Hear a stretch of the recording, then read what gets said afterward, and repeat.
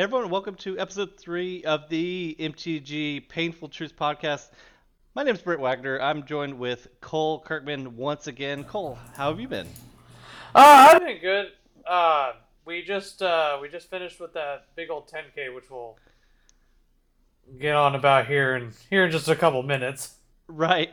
So the episode we'll go over the 10K event and all the non-magic related obstacles we had, and then the cards that we think are most interesting in the new set of Innistrad, Midnight Hunt. We'll do card of the week or cards of the prior years and a future episode because we got all the previews and we really want to go over those instead. So let's go ahead and jump right in. So go ahead. It's hard to pick where to start here.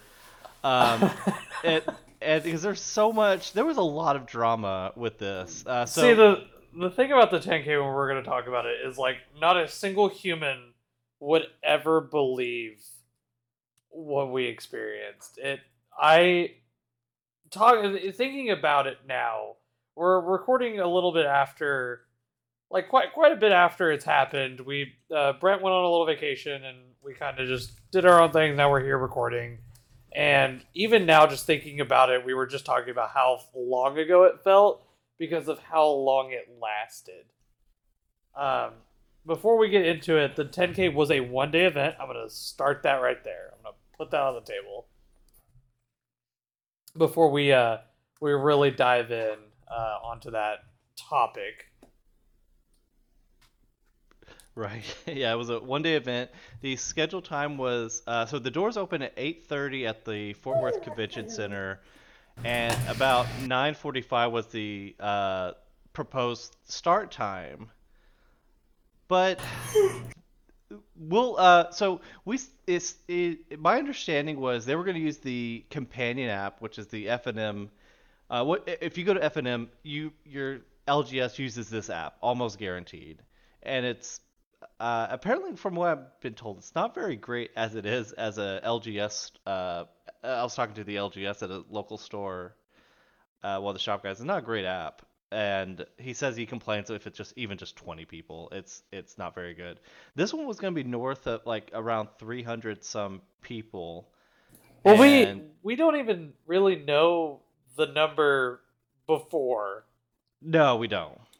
Yeah. Okay. So Brent was right. It opened at like 8:30. I didn't even know doors opened at 8:30. Tournament start time was 9:45.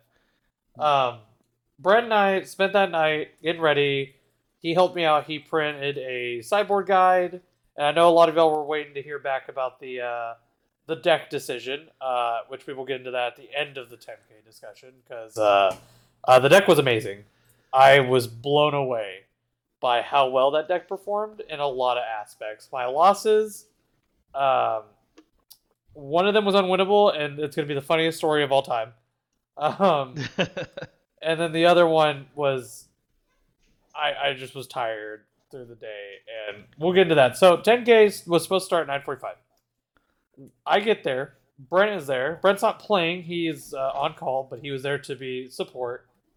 Yeah. And like you said, we were supposed to, and the weird thing was like, it looked like it was running super well when I got there. Like they had this cool check-in thing where you got to go through and you got your code once you checked in, like your wizard or your companion app code, and like you got a bunch of goodies and stuff. Like it looked like it was going really well, Yeah. and so we're sitting there. 9:45 kind of rolls around. Brent and I have just kind of hit up all the vendors. We've talked to a bunch of friends. We're still hanging out with a bunch of friends.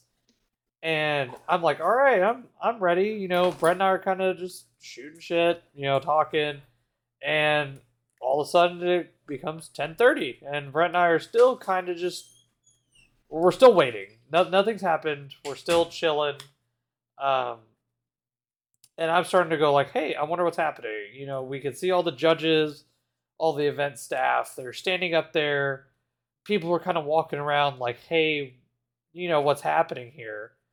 Um, and we're all just really confused by it. And then it gets to 11. And that's when we're informed about what exactly is happening. And I believe at this point people had left, right? Yeah, so there was a group of pretty competitive players that we kind of chat with. They're very active on our local Facebook group, and there's a huge like Facebook like discussion. Like I think the one of the guys was like, "LOL, this 10K," and this like tons of comments of from everyone, and eventually that group, which is about approximately 10 people. I was chatting with one of the guys earlier this week. They were like, "Yeah, we just left because it was they were just tired of waiting."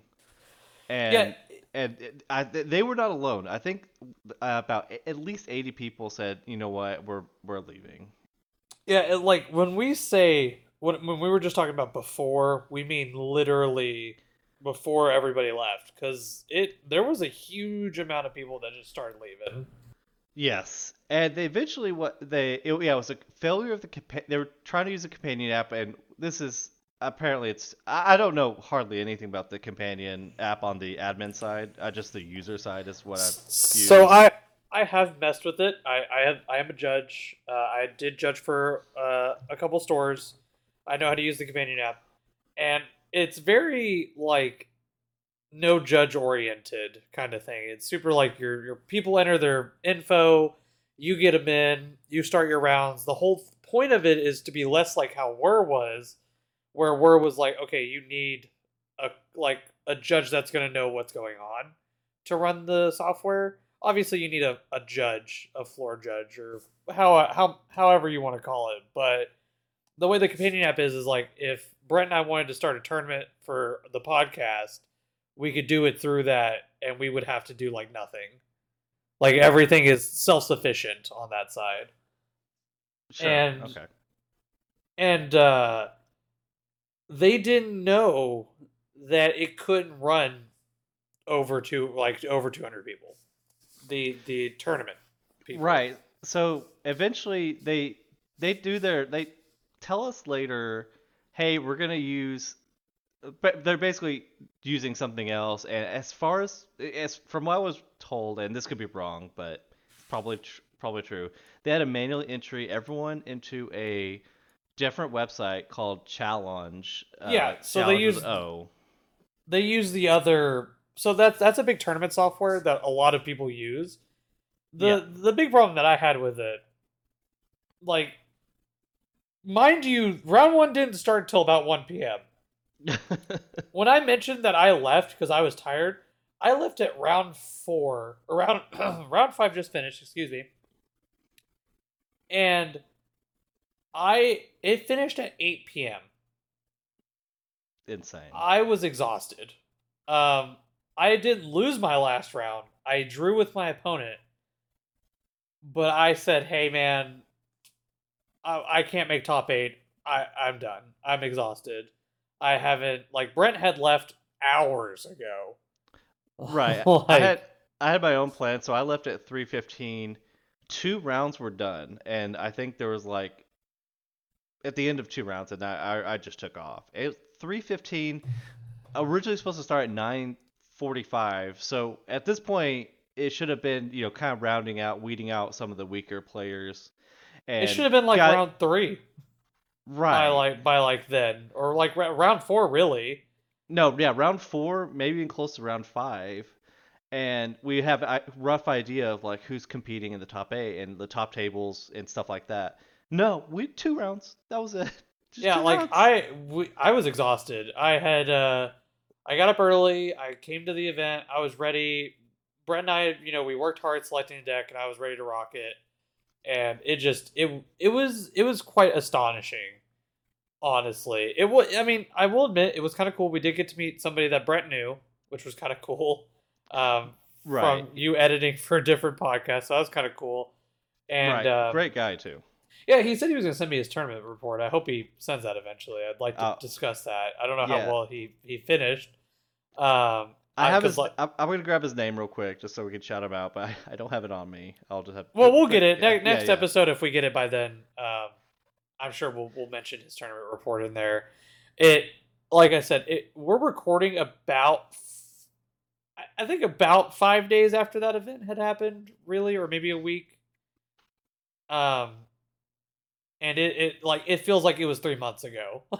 Because like it it's astonishing that it happened. Like I besides that happening, I had a very fun run. I met a lot of really cool people. A lot of people took the event in stride that stayed. Right. They were all like, "Hey, you know what? We're here." Right. Um, and I was like, "You know what? I'm here too." And it was pretty cool. Brent and I kind of hung out for like 2 hours before the whole event started, play testing. Yeah. Um, and I guess I could use that as our lead into the my first loss. Oh, so so before we get there, as my best from what I've heard, it ended about 3 a.m., Oh, 3:30 a.m. oh, or I have so. exact time, yeah, because I Okay. went and picked up Jacob. So our buddy Jacob made top 8 on Rhinos. Congrats Yes. for him. Love Yeah. him to Awesome. death. And he had asked me prior to that day, or he rode with a buddy of ours, and our buddy was like, "Dude, I'm exhausted. I need to leave." So he left. He left about 3. And I was like, you know what? I don't know how well I'm doing. Whatever. I'll stay, kind of hanging out. And he asked me later in the day. He's like, hey, can you take me to my car? Which it wasn't far. It was like 10 minutes or 10, 20 minutes, whatever. I'm like, all right, cool. Um, I leave at 8, and I'm like, hey man, hit me up whenever you're ready to go. And he texts me back, and he's like, hey, I made top 8. I'm starting top 8 at 12:30, and I'm like, oh my god. And I was rooting for him to the end, but I was like, please don't win. He made 6. He got out of there at 1:30. That's when we left. Yeah. Another buddy of ours, his name's Kale. He's the winner. He won the whole thing. Congrats on him. Playing Dress Down Shadow, with Fling, I believe, because he loves playing Fling. Huh. Okay. He won the whole thing. No. Yeah. Well, who am I to judge? To not discredit him, he is a phenomenal Shadow player. To just elaborate more on how the event was going, his round 4, he was undefeated, was a no-show. So to just say that you were 3-0 going into round 4 and you decided I'm not going to show up, Right. and apparently it happened again to him later that his opponent was a no-show. I also think that the pairings were borderline, like semi-random too. Like it wasn't pairing players very well. You also have to think like there were probably like 50 people dropping per round. That's true. So like your XO might play like X and 2 just because there's just not enough players. That's true. And like and people were dropping like flies. Like it was insane. Like the whole room that they had it in got real small real quick, or like real empty. And like we at the event we were talking about, I was joking and I said I was gonna buy a shirt that says I was here, because I never in my years of playing Magic, in my years of playing Pokemon, in my years of playing any competitive game ever, have ever experienced a tournament that holds itself as a competitive tournament do what they did. And my opinion, my thing about it, it was fun. It was fun to the degree that we got to see friends, got to meet new people. That's how tournaments are supposed to be, and they're fun like that. I didn't enjoy starting 3 hours late. I didn't enjoy. And here was the other big thing. We never mentioned it because you left. You did not get to experience it. Rounds took an hour to start. Like, let's say, like, all right, so you know how your 45 minutes and your time goes up, or your 55 minutes, your timer goes up? It would take about another 50 minutes past that to get the next round to start. Yeah, you're right. And it was a slog. Like, I've done a lot. I have done a lot of things. I have played in a lot of tournaments. I have played in a lot of things. I've stayed up till God knows when. I have not slept before. I just don't know how I would have been able to do it till 3 in the morning. And I wasn't even playing a hard deck. There were people in the top 8 playing like blue-white control, playing they're like shadow. Like there were people playing decks that did require more thought than your traditional like like I said, the deck that I played was. I'm not saying it didn't require thought, but like I didn't have to think like a control player does. I didn't have to Right. sit there and go, all right, if I counter this, what's the best play that they can make that just absolutely bones me, blah blah blah, and then you have to go down your checklist of like how do I die. Right. For me, it was like, all right, if I floor it here and they counter it, can I floor it again later? And it's like, no, okay, then don't do it. That was the most thought you would ever have with this deck. Yeah, and I loved it. It was so much fun. Yeah. I won a lot of games due to just random top decks. I won a lot of games due to my opponent just not knowing what was going on. So it was. I played a lot of Magic, and Hogak will still always be the most fun I've ever had playing Modern. But this deck's a close second. It was so much fun. It's a sweet deck. I think I'm getting parts myself to actually start playing it in paper. Oh, I definitely recommend. It's a cheap deck. I mean, there have been a lot of people trying different lists. A lot of people are kind of going back to Black Red. Right. Which I don't think Mardu's worth it personally.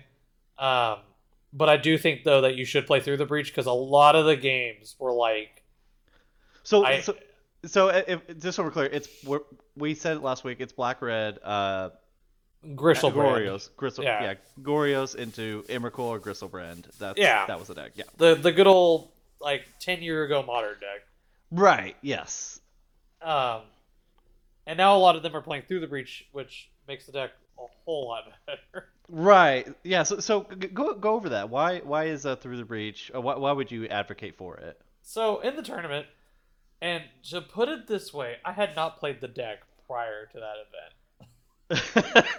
I literally just picked it up, like built it. We did deck list for it. We talked about it. I had no idea. I was like, I know game plan alpha.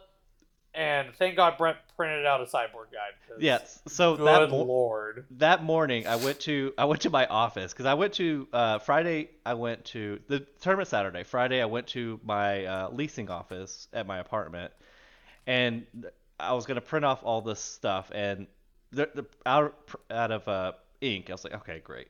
So I'm like, all right. Saturday morning I go to my office with my work laptop because that's connected to the network. Print off these documents. So I don't know if it looked pretty sus if you went saw the security cameras. I still have them. Right. I print off all the sheets and then basically hand off to Cole. It's the sideboard guide with the most with the top tier decks, and then kind of like a overview of like what to do, just for casual reading. The deck wasn't terribly difficult to pilot. It has Tron and Karn, I guess I'll go for it, kind of like obvious, oh, this is a good hand I keep kind of thing. Yeah, there were a lot of hands. Like, I pretty much went into it with the whole kind of like Tron thought, really, of like, all right, does this hand have like one piece? No? Okay, I don't need it. Right. Which did come in handy, because like a lot of hands were trap hands with that deck, like a lot of them. Right. Were like, yeah, this is a good mid-range hand, and then you lose. Like super fast. It's not a great mid-range deck. That's not the purpose. No. They're trying to throw Emrakuls at people. That's. I will also say, so in the list that I played, it played 4 Asmora, and she was a generic 3/3 the whole tournament. Yeah. Might have done one thing. Like she might have blocked a creature. Right. Yeah. The list was running 4 Asmores and some Underworld cookbooks. The cookbooks are necessary. That was a big inclusion to the deck. Yes, the cookbooks the are super good. I definitely was very, very happy with the good book. Right. So I guess like real quick, let's go over the tournament, how that went until you decided to tap out. Yeah. So. Like I said, didn't start till 1, but my first round was Rhinos. And I was so ready to be like, all right, I think we lose. And to show you how much the deck just gets off randomly. So game 1, I did nothing. I think I made constructs and just didn't do it. My hand had like 2 Emrakuls and a Griselbrand when I died. Right. Also, my opponent had double Violent Outburst, 2 lands, double Rhinos, and a Bone Crusher. And I was like, I thought these them, and I was like, okay. So game 2, he thinks I'm on like some food variant of something. Um, so he boards out forces. He boards out a lot of stuff, Right. and he we go into game 2. I kill him via just mid range. Like I play as Mora. I play. I make like 2 8/8s. He plays a Murktide. He has to block like chump one of the 8/8s. Like he's not winning the game. Oh, and the little what's his name? Oh my god. The 1 mana 1/1 with Menace. Insolent Neonate. Yeah, he lost to that card too because that card has Menace, so Murktide could never block it, and he was Right. at like 2 life. I think But notably in game 2, you had yeah, I had to pitch a Gristlebrand to I don't make think a he quite food. he didn't quite pick up, and you had 2 Emrakuls too that you were gonna be forced to pitch to have exact lethal with food tokens and constructs. Well, also just to live because I think I was at like 6.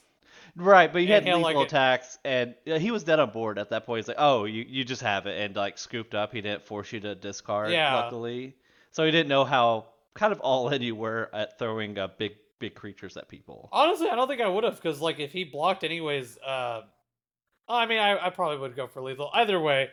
Um, so yes, I discarded Gristlebrand. I also did it to gain life because like I said, I was at a really low life. I didn't want to just lose to random. He also had a Brazen Borrower, so like he Right. had the air covered. Yeah. So I was like, I don't want to lose to random damage, so I gained 3 life and pitched Gristlebrand. And he kind of like looked at Gristlebrand in the graveyard for like a solid like 2 minutes and was like, "Huh, weird." And we go into game 3, and I'm like, son of a bitch, he knows what's gonna happen. I was like, Yeah. nobody just plays Gristlebrand casually. Yeah. Yeah. And I'll get it for 7 mana and cast it fairly. in game 2 or game 3, I have turn 2 in my hand, but I also have Thoughtseize. So I'm like, all right, well I'm on the draw, and he sneeped a 7 or something. I was Right. like, all right, so I turn 1 Thoughtseize. His hand is like Prismari Command. Like he had 1 Cascade card. It was in a great hand. I was like, okay, take it. We go to turn 2. I play like Cookbook Pass, and then turn 3, I look at my hand. I'm like, all right, I can go for it, but if he has Force, like my hand does literally nothing. Right. And I sat there for what felt like 5 minutes. I mean, It was a long time. I was going through the lines too, and then you kind of like well, commit to the line. yeah, it clicked in my head. I was like, we're not here not to do this. And I just was like, discard Emrakul trigger. And he was like, what? And I was like, does it trigger? He's like, okay. And I was like, in response to my trigger, I'm going to Goryo's Vengeance Emrakul. And he's like, and he just is in awe. And he didn't yeah. tap out either on turn 3, which was like he sat there on turn 3 for a minute. Yes. And we found out why he did. So when Goryo's Vengeance goes on the stack, he sits there for a minute. He has 3 mana up. I'm like, he's gonna Hardcast Force. I lose. And he's just sitting there staring at it, and he's like, it resolves. I was like, oh my god. So I put Emrakul on the battlefield. Yep. And then he goes, before combat, and I'm like, what? He goes, Prismari Command, Shatter Cookbook, draw 2, discard 2. And I was like, oh my god. So what he took forever on his turn was debating should he shatter Cookbook on his turn. Turns out the answer was yes there. Oh yeah, if he would have, I don't think I would have been able to do it. Right, and I knew like I was going through a few different lines too. I was like, okay, well he could just like be a little patient, and then you start going for the line of like, all right, pitched Emrakul. I was like, all right, he's going for this, and as soon as he didn't just snap, just like play Force of Negation, which would have taken a millisecond to cast. When he didn't do that, I was like, oh my gosh, this is gonna happen. Yeah, the second you read return target legendary, you just no, that's not happening. Right. Yeah, just see legendary battlefield return, and you're like, no, I think I'm gonna skip on that one. Right.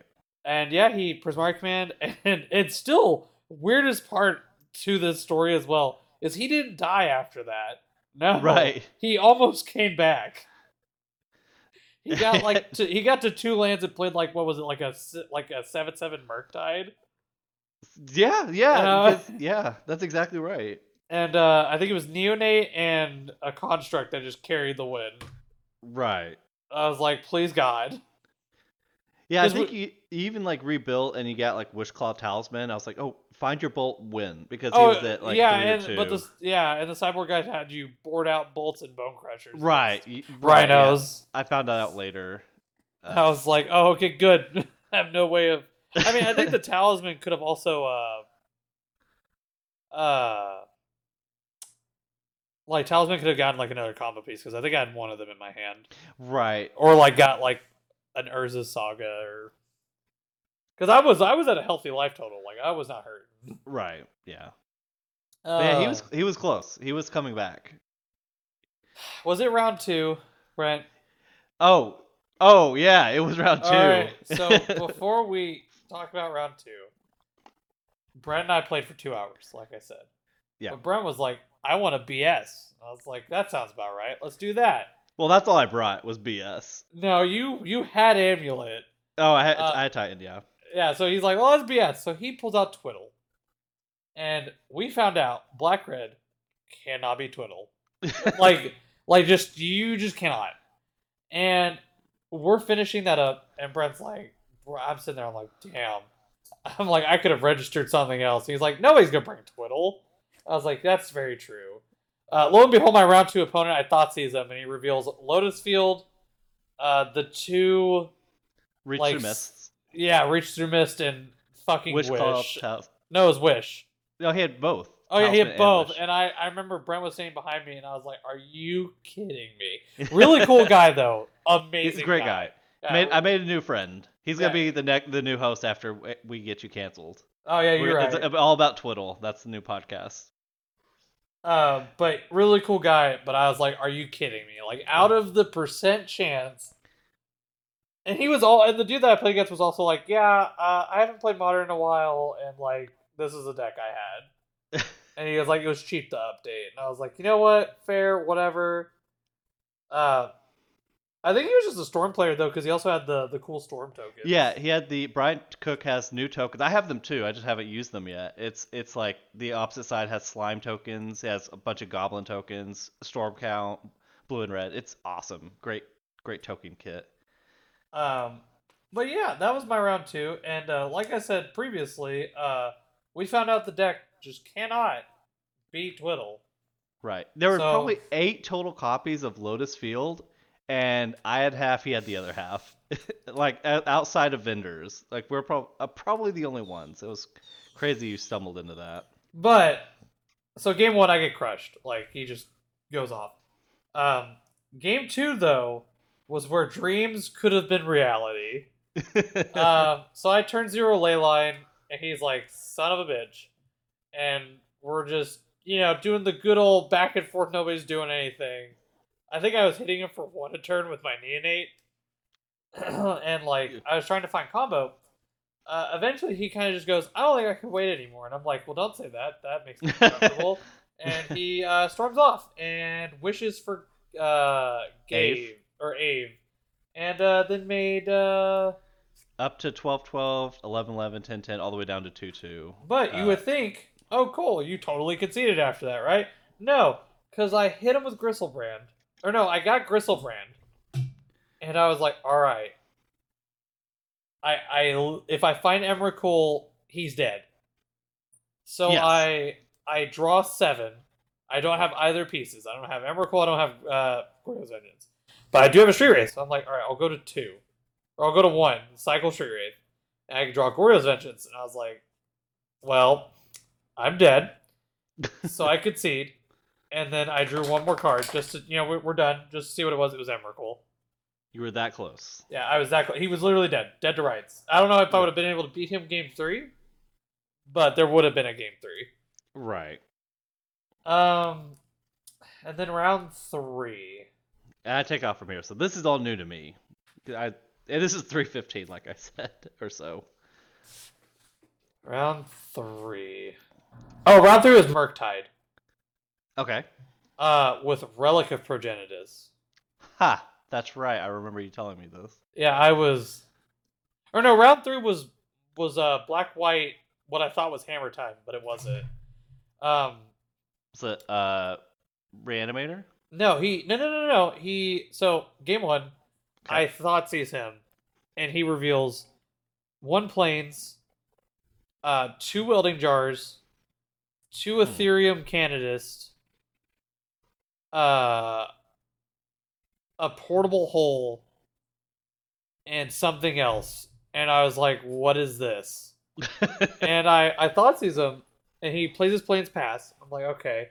And I draw. I went like land go. And he goes, draw. Goes to discard. I'm like, or doesn't discard. I don't think he's at discard yet. And he's like, pass. I'm like, oh. Or no, he plays both his welding jars. And I'm like, okay. Goes my turn. I'm like, hard cast a Bone Crusher Giant. And he concedes the Bone Crusher. And I'm like, okay. Sounds about right. I don't know how else you're beating a 4-3 on 1 land. Yeah, never. Or no, I played turn 2. I played Wish Claw, and he ate it with Portable Hole. Okay, sure. Yeah. So game 2, he doesn't know what I'm on, but he has fucking Soul Guide Lantern, Grafdigger's Cage, Relic. Like, he is a mean machine. Game 2, and he also plays Tide Hollow Scholars. Huh, neat. And plays Tide Hollow Scholars, and he plays Stoneforge Mystics with Batter Skulls and like the whole 9 yards. But he also had Inkmoth Nexus, so I don't know what his deck was. But game 2, he beats me. I didn't have combo. I did show him combo though, and even if I did have combo, I couldn't deal with the Grafdigger's Cages and stuff. Right. So game 3 though, he mulls to like 5, I think, but he's on the draw, and my hand is like K Command, Shattering Spree, Bone Crusher Giant, Bolt, and then like Goryo's Vengeance. I'm like, all right, and like Urza Saga and a land. And I'm like, all right, this is a good hand. Sure. Yeah.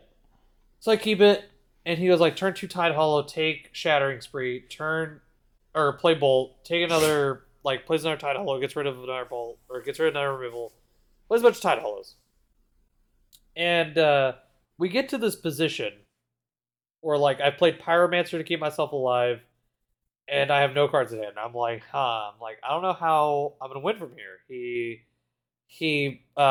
played Nettle Cyst too. The equipment. Right, that gets huge. Yeah, so he starts stabilizing game 3. He's got like 2 Tide Hollows. What's that 2-drop that came out in D&D that gets bigger when you play an artifact? It's the Smith, whatever. It looks at the top 4. Smith, that's it. Ingenious Smith. So he has that too. It's like a 3/3, and I'm losing the race. And I'm kind of like, I have an Emrakul in my hand. She has sat in my hand for like ever. And he knows about it. He saw her at some point. Right. And I'm like, okay. And I have like a construct, but it's like a 1/1, or it's a 2/2. I have a cookbook. I have like 4 lands. One of them is a Den of the Bugbear. I'm like, I don't know. Like, I don't know how I win this game. Sure. And I go to fetch at his end step, and I look at the top card, and I'm like, oh, it's Goryo's Vengeance. I'm like, well, I really wish I would have had that still. And I shuffle. He goes to shuffle my deck, and then he passes it over, and I draw my top card, and it's Goryo's Vengeance. So then I threw an Emrakul at him, and I won. Easy. Yeah. So best deck in the format. And then round 4 was Murktide. Okay. With Relic. Yeah. So game 1, he just does Murktide things, kicks my butt. He's like, turn 1 Darcy. No, it's turn 1 Ragavan. And I was like, oh god, I need to answer that. Couldn't. And then he went game 2. I turned 0 to Leyline on him, and he just could not recover. Yeah. And then game 3, I didn't turn 0 Leyline. He kept a hand of a lot of counter magic, but he also played Relic, which I was very stunned about, because I was like, your deck plays Darcy, Unholy Heat, like cards that care about your graveyard. Right.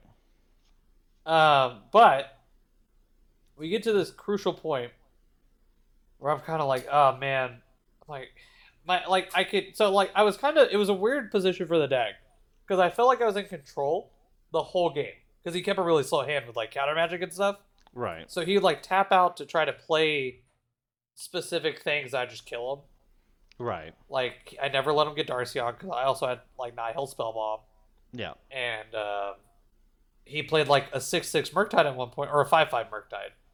and I had Bone Crusher and Bolt in my hand. I was like, oh, and he like tapped out to do all this. I was like, oh, I can just on my turn kill Murktide. I have like two 4/4 constructs. I can make them into 5/5s. Like I should just be winning this race. And then Right. I top decked Goryo's Vengeance and I won because I had Emrakul and he tapped out. So Right. greatest deck of all time again. Yep. And then we get to round 5, which was the last round for me because I played against Blue White. He's a really cool guy. Funny enough, whenever the store that we played at one time had a Team Trios event, Brett and I played against their team. That's right. Yeah. And like I said, really cool guy. We had a lot of fun. We got to game 3. Both of us were kind of just doing our own thing.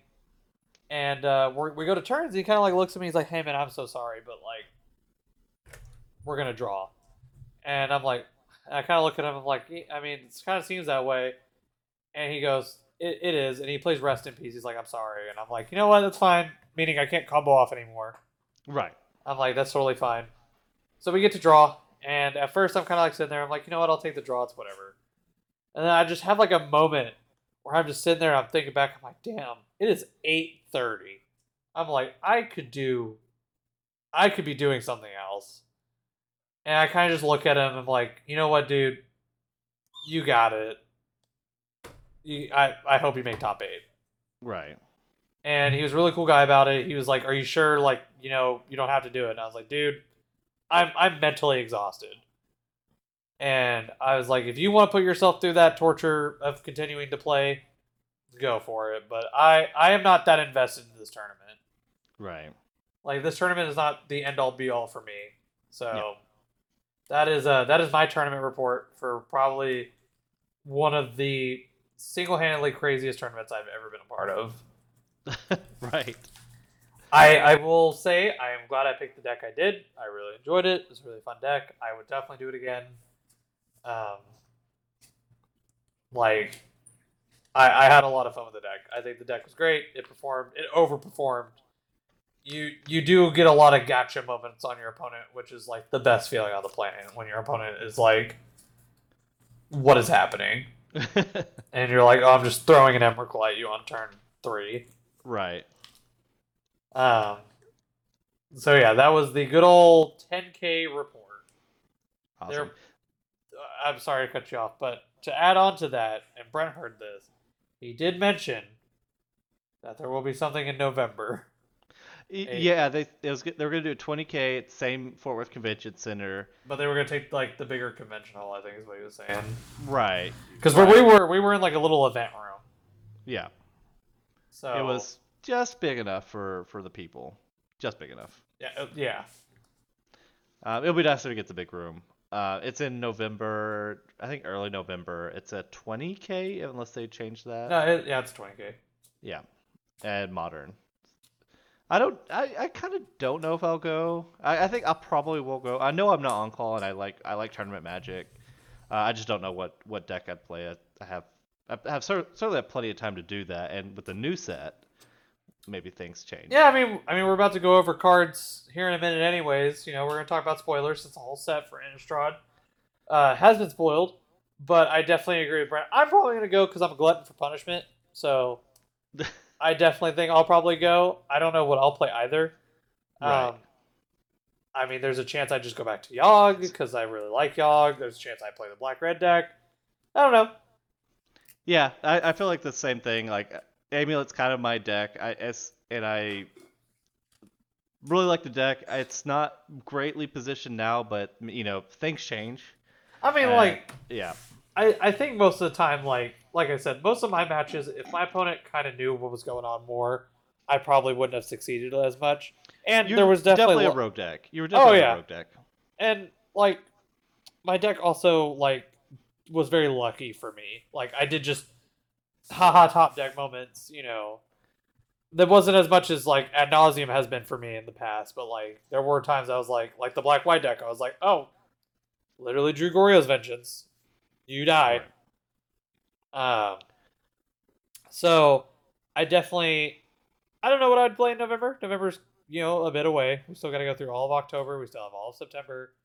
But it will be interesting to see like what Innistrad Midnight Hunt is going to do this format, and I think December is when the next one comes out. I think it's like mid-November when they complete Innistrad.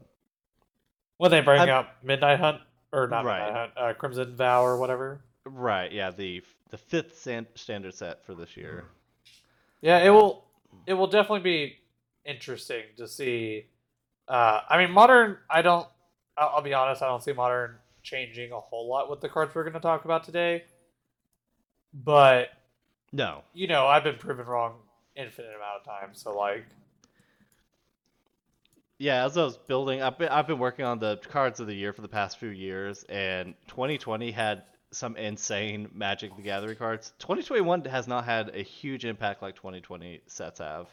It's well, been relatively they low powered. definitely nerfed it down. Which No, this is for the better, right? yes, I'll say it every time. I don't want to return to Oko format. Though I liked Oko for a bit, I don't ever want to go back. It's I not. mean, yeah, like there used to like Phoenix when that came out. That was like a new card that a deck was built around it and it became the best deck. And then like for seemingly forever, like the newest standard cards were the best things to do in modern, like Omnath, Uro, uh, I mean, stuff. it was Fill in the deck, really yeah, like War of the Spark that really kicked off strong modern cards. yeah, Like Teferi was the big one. We all saw Teferi and we're like, what is this Planeswalker? right, Like 3 mana, like it literally changes the rules of the game, and that's always like that's a crazy thing to talk about. Like to have a card that says, "Hey, no, you can't do this anymore." right. You are now a sorcery speed deck, Yeah, and it's like, what do you mean?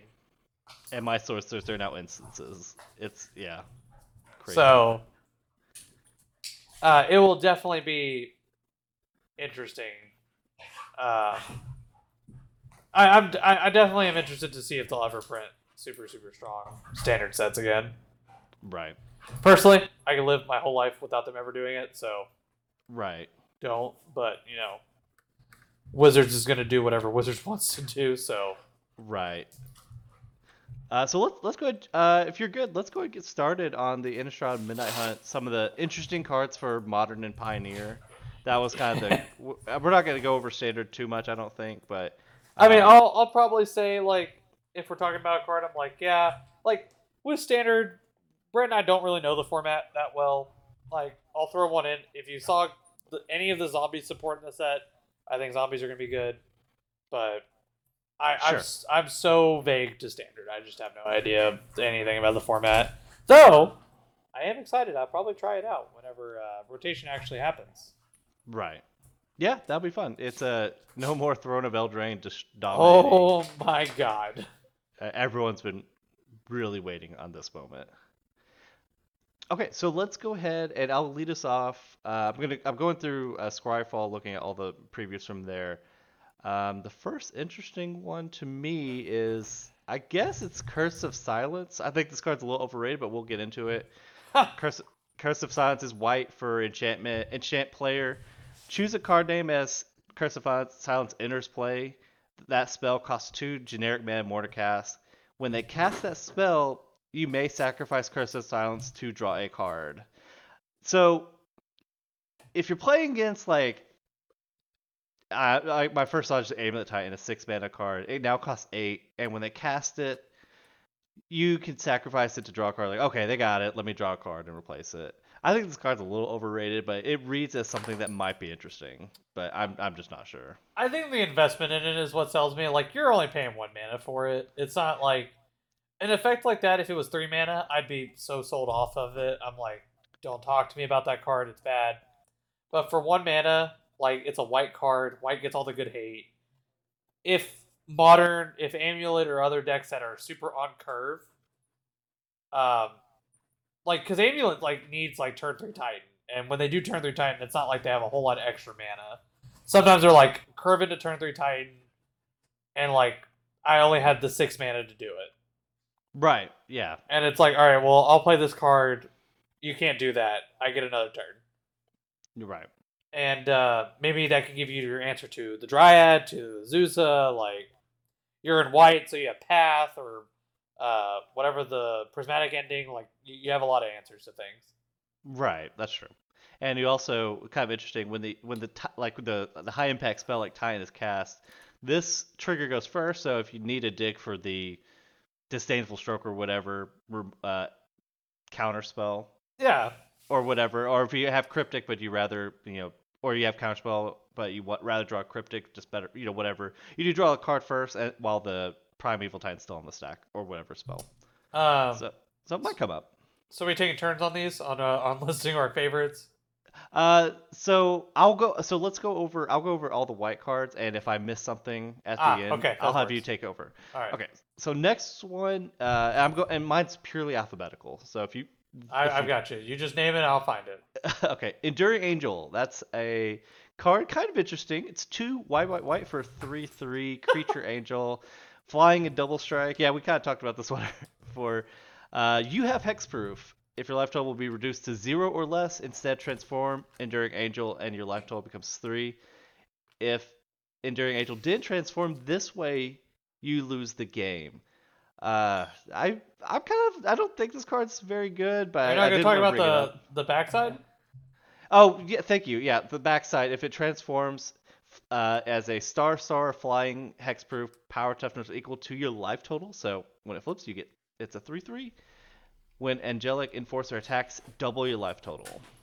Thank you for bringing that up. Yeah, it gives itself like, because it loses double strike, it gives itself like double damage basically. Right, and it does have you have hexproof on both halves, so you never lose it. You don't like whatever. So, but one thing I was kind of I don't know what I kind of don't. The know reason what I this laughed was. is because Brett and I, when this card got spoiled, had like 4 days of conversation about this card. Well, so it's weird because it's like if the card didn't transform, you lose the game. It's it really doesn't come up that it'll hardly ever come up. But then I was like, oh well, if it's a token, like if you made a copy of it, then it happens, I guess, or token copy. Yeah, like I I just don't. I think they just added it for safety, honestly, because it Yeah. doesn't have day bound or night bound, so you can't do it that way. Right. Like you can't just force the flip because there's a lot of cards in the set that say if it's not day, make it day, and then you can come night bound, and it's like, oh shit, my angel transformed without like me being a blah blah blah. Yeah, no, Right. like I don't. There probably are cards that exist in Magic that are like transform target thing. Maybe that's I know what that's I what know that there's is. I know there's a pacifism that says this can't attack or block or be transformed. I think an older set. So It's shadows, yeah. yeah, in shadows. Yeah. So, like, my opinion on the card, it's a cool standard card. I don't think it's the only angel that's come out of an Innistrad set that I was like, damn, this card's gonna be insane. Two, I'll say two. Archangel Avacyn. If you Very ever good played card. during that standard, you know about her. Yes.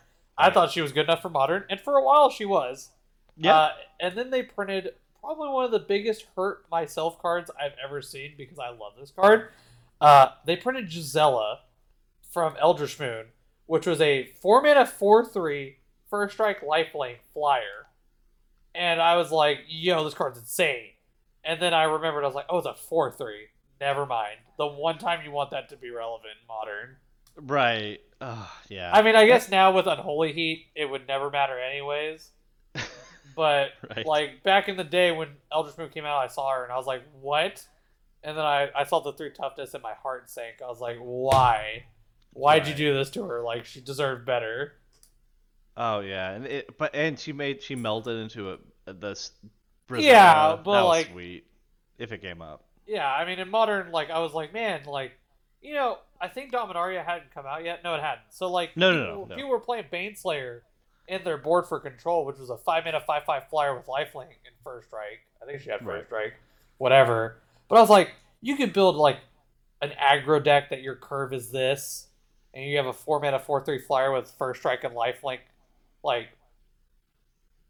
But being a 3 toughness creature in modern is like for 4 mana. And for the one matchup you would want that to be super relevant in, which is burn, because you want the 4/3 lifelink. Right. And then it's like, oh yeah, nice tap out on turn 4, lightning bolt it or searing blaze it. And it's like, yeah, all right, cool. I love that. Thanks. Yeah. Okay, so we'll go over the next card. This is a pretty good one. Fateful Absence, 1 and a white for an instant. Destroy target creature or planeswalker. Its controller investigate. So we get 2 mana. Typically, these are black cards. Destroy a creature. This one also can go up to a planeswalker and it investigates. So very similar to the exile-based removal that I can't think of. Deck and Stone, Declaration Stone. It gives your opponent a benefit for punishing them. Right, and right. So and it's planeswalkers, whereas Deck and Stone does it and it's instant. Where this is typically a black type spell to destroy a creature outright for 2 mana. White gets this. And I think this is a pretty interesting card. I kind of like it. I definitely think it's pretty interesting. I don't know, like I think the drawback on it, to me, giving your opponent a draw card effect sometimes is pretty brutal in Modern. Because like giving your saying, hey opponent, you could draw a card at some point in this game can sometimes just be super relevant. Because like if you think about planeswalkers you're trying to blow up in Modern, it's like Wrenn and 6, which yes is very relevant, but then it's like Teferi. So if you're trying to blow up Teferi, this is a sorcery. Yeah, that's true. So it's like it just doesn't do anything different at that point. And then like Liliana of the Veil maybe, but she's not seeing a lot of Modern play right now. Yeah, really, your planeswalkers in Modern are like Teferi and Red. Right. Yeah, planeswalkers are kind of low right now. Well, I mean, they just Unholy Heat just gets rid of them pretty easily. Right, and Holy Heat is the answer. Yeah, like your planeswalker has to either do something immediately that's relevant or stop your opponent from playing the game correctly. Right. I just think it's cool that White gets this type of card. And I agree. I don't think it necessarily see play right out of the gates, but it's something they have access to. Even like the black removal spells, the 2 mana destroy a creature, they don't really see a lot of play as it is. No, but a lot of them are like conditional. Like Doomblade is destroy target non-black creature. Eliminate is destroy target like 3 CMC or less. Cast out is destroy target non-legendary, which I mean that's the one that has like the least amount of relevance or least amount of condition. But like look at like Ragavan, right? And then Heartless Act says destroy something that doesn't have counters or destroy something without counters or remove 3 counters, and it's like all right, well, Murktide obviously gets counters, and it's like that's the spell you'd want to kill it with. Right. So, you know, there's play to it. I definitely think being a white spell and blue-white being a deck that's resurging right now. Right. Like, I definitely could see it. I mean, they did get a new Teferi. We'll probably get to him at some point in this, so yeah, we'll get on that later. But, I don't know. I mean, white has literally the best removal in the game right now, which is Prismatic Ending. Right. Yeah. And though it's a sorcery, it just hits literally everything. Yeah, it's a 1 card that it hits Amulet on 1, which is a big deal. Darcy for 1, and they don't get anything out of it. Like, it's one of the white spells that doesn't give your opponent a benefit. Right. It's funny that Path to Exile is now replaced by a sorcery. Well, I mean, you're probably playing Teferi anyway, so like, is it really a sorcery? Right. Yeah, not really. All right, so let's go to the next one. Sunset Revelry. It's 1 and a white for sorcery. If your opponent has, and it's uncommon. If your opponent has more life than you gain 4 life. If your opponent controls more creatures than you, create 2 1/1 white human creature tokens. If your opponent has more cards in hand than you, draw a card. So this one sounds exactly like Timely Reinforcements, but it's also 2 mana now instead of 3. I think this card's gonna be pretty good in the control player's sideboard against burn, just like Timely Reinforcements. Yeah, I definitely think it's a pretty good card. I was trying to remember too, like I was like there was a card they compared this to, and I was like, oh yeah, Timely. Right. Except Timely didn't let you draw a card. That's true. Yeah. But also on that difference, Timely gained 6 life and made 3 1/1s. Right. It's definitely more. It's definitely not as good, but it's also 1 less mana, which I think makes it very interesting. Yeah, I mean, but the big thing right now too is like Timely doesn't even see play right now That's true. because like the aggro decks like in Modern either they fly, which is a problem, like Darcy and Murktide, Right. or I mean there is Burn, but it's kind of like with Burn, it's like I might as well just. Or what's they play an MH2 card, Blossoming whatever, the thing that gives you hexproof and you gain 2 life. Oh, right. Yeah, and rebound too, so you get Yeah, it has you rebound. get the 2 life. Yeah. I can't think of the card name, but I know what It's like Blossoming something. right. But yeah, like there's that card too. So I mean, I don't think this card has no play. I mean, like at worst it could cycle if your opponent has more cards than you. Right. Yeah, I don't think it's quite main deck. It has a ton of modes and the ceiling is very high, but yeah, it's I think it's sideboard against Burn and yeah. I mean, you can play against Murktide too. Like I don't. No, sure. I mean, the big thing though about Murktide is it's not an aggro deck per se. It's a tempo deck that like they're trying to stick a threat, and then it's a Delver deck. They're like, I'm going to stick this one threat, and I'm going to protect the threat for the rest of its life. Right. Like, good luck getting rid of it. So. Right. So that's actually all I had for why. Is there anything I missed that you wanted to go over? I mean, besides like random art that I think is cool, not really. I mean, there's an art where a person dies and they're with their dog, so that's kind of cool. Okay, sure. I'm just being honest, but no, I mean, No, sure. white's white basically. Like, there's a werewolf, brutal Cathar, which is pretty cool. When it enters the battlefield, it transforms into brutal Cathar, exile target creature and opponent controls until it leaves the battlefield. And then it's a werewolf, so it has daybound. And then on the backside, it's a 3/3 with first strike, and it has ward pay 3 life, just like Seji. So. Right, yeah, I like that card too. I don't think these really see a ton of play as it is. No, I mean, now that werewolves get the less shafted, basically, like the fixed mechanics. Right. I will be just adding, because on my list I have these, the cycle of 2 mana that have kicker, basically. I say 2 mana, one of them's 3. I think all of those cards are really good. All of their effects are pretty relevant. Obviously, the spirit, when we get to them, I think is... I think all of them are pretty good. Like, the wolf turns things into lands into 3/3s. Like, right. I think they're all good. Yeah. But I think so instead of us discussing each one, I'm just putting all of mine in a bracket. Like, I think all of these things are good. Okay, gotcha. Yeah, that's what I missed. Did you want to go over it real quick? Yeah, we can go over Intrepid Adversary. So it's a 2 mana, 1 and a white. Lifelink, it's a 3/1. It has the weird kicker mechanic that they've added for this cycle. It says, whenever Intrepid Adversary enters the battlefield, you may pay 1 and a white any number of times, so it has multi-kicker. When you pay this cost 1 or more times, put that many Valor counters on Intrepid Adversary, and then it anthems for every Valor counter on it. So creatures you control get +1/+1 for every time you kicked it. So it's a part of a cool cycle that's like, all right, turn 2, it's a 3/1 with lifelink. That's pretty good. That's not bad. And then if you draw it like turn 6 and you're a white deck, you're like, all right, I'll kick it twice. And then now all my stuff is +2 or +2/+2. Right. So it definitely has text. I definitely think the card is good. And, we'll get over all the other ones when we get to their colors, but I definitely think that the whole cycle is good. For standard, that is. I think there's one that might dip into modern, being the Spectral Adversary. Sure. Just because Spirits has a flex plot and Shacklegeist. But Shacklegeist to me has always been like literally one of the best creatures in the deck. So I was very low on Shacklegeist, and I completely... And then I tapped down your Primeval Titan like 20 times. And then what did you do? I cried, and then we were done. And then you killed me with Dryad. So, but either way, I definitely think that like he would be the one with the argument because people always like Rattle Chains, and obviously people like Spirits that flash, and it's a flying flash 2/1. So, right. I kind of liked it. I don't know if this deck would exist even if I theory crafted it, but like a green, white, or Bant humans and Pioneer, with this and borderline kind of stompy, kind of aggro.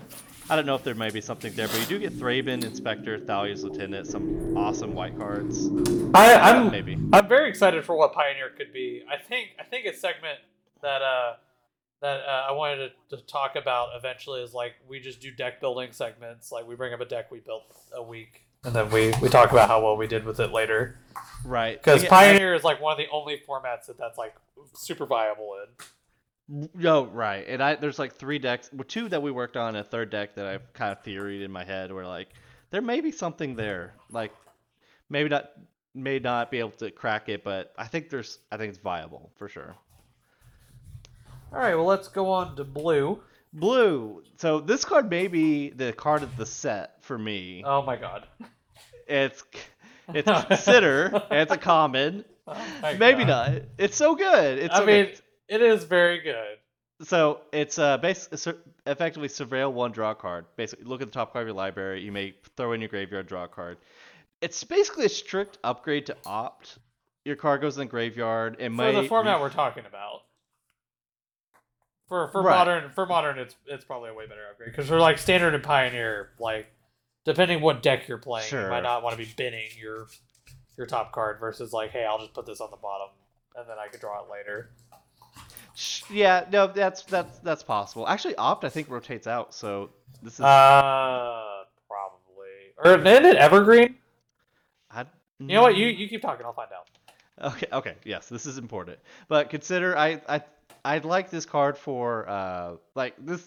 I don't know if it's gonna be quite enough for Phoenix to come back because if you look at Phoenix like, oh well, I want that. That's a better graveyard card. Now I can draw a card. Murktide, I don't believe they really play opt, but this is definitely something where I don't want the card, but it's also Delph food and kind of things like that. Well, the big thing about Murktide though is they have Thought Scour, which is like way better. Oh, that's true.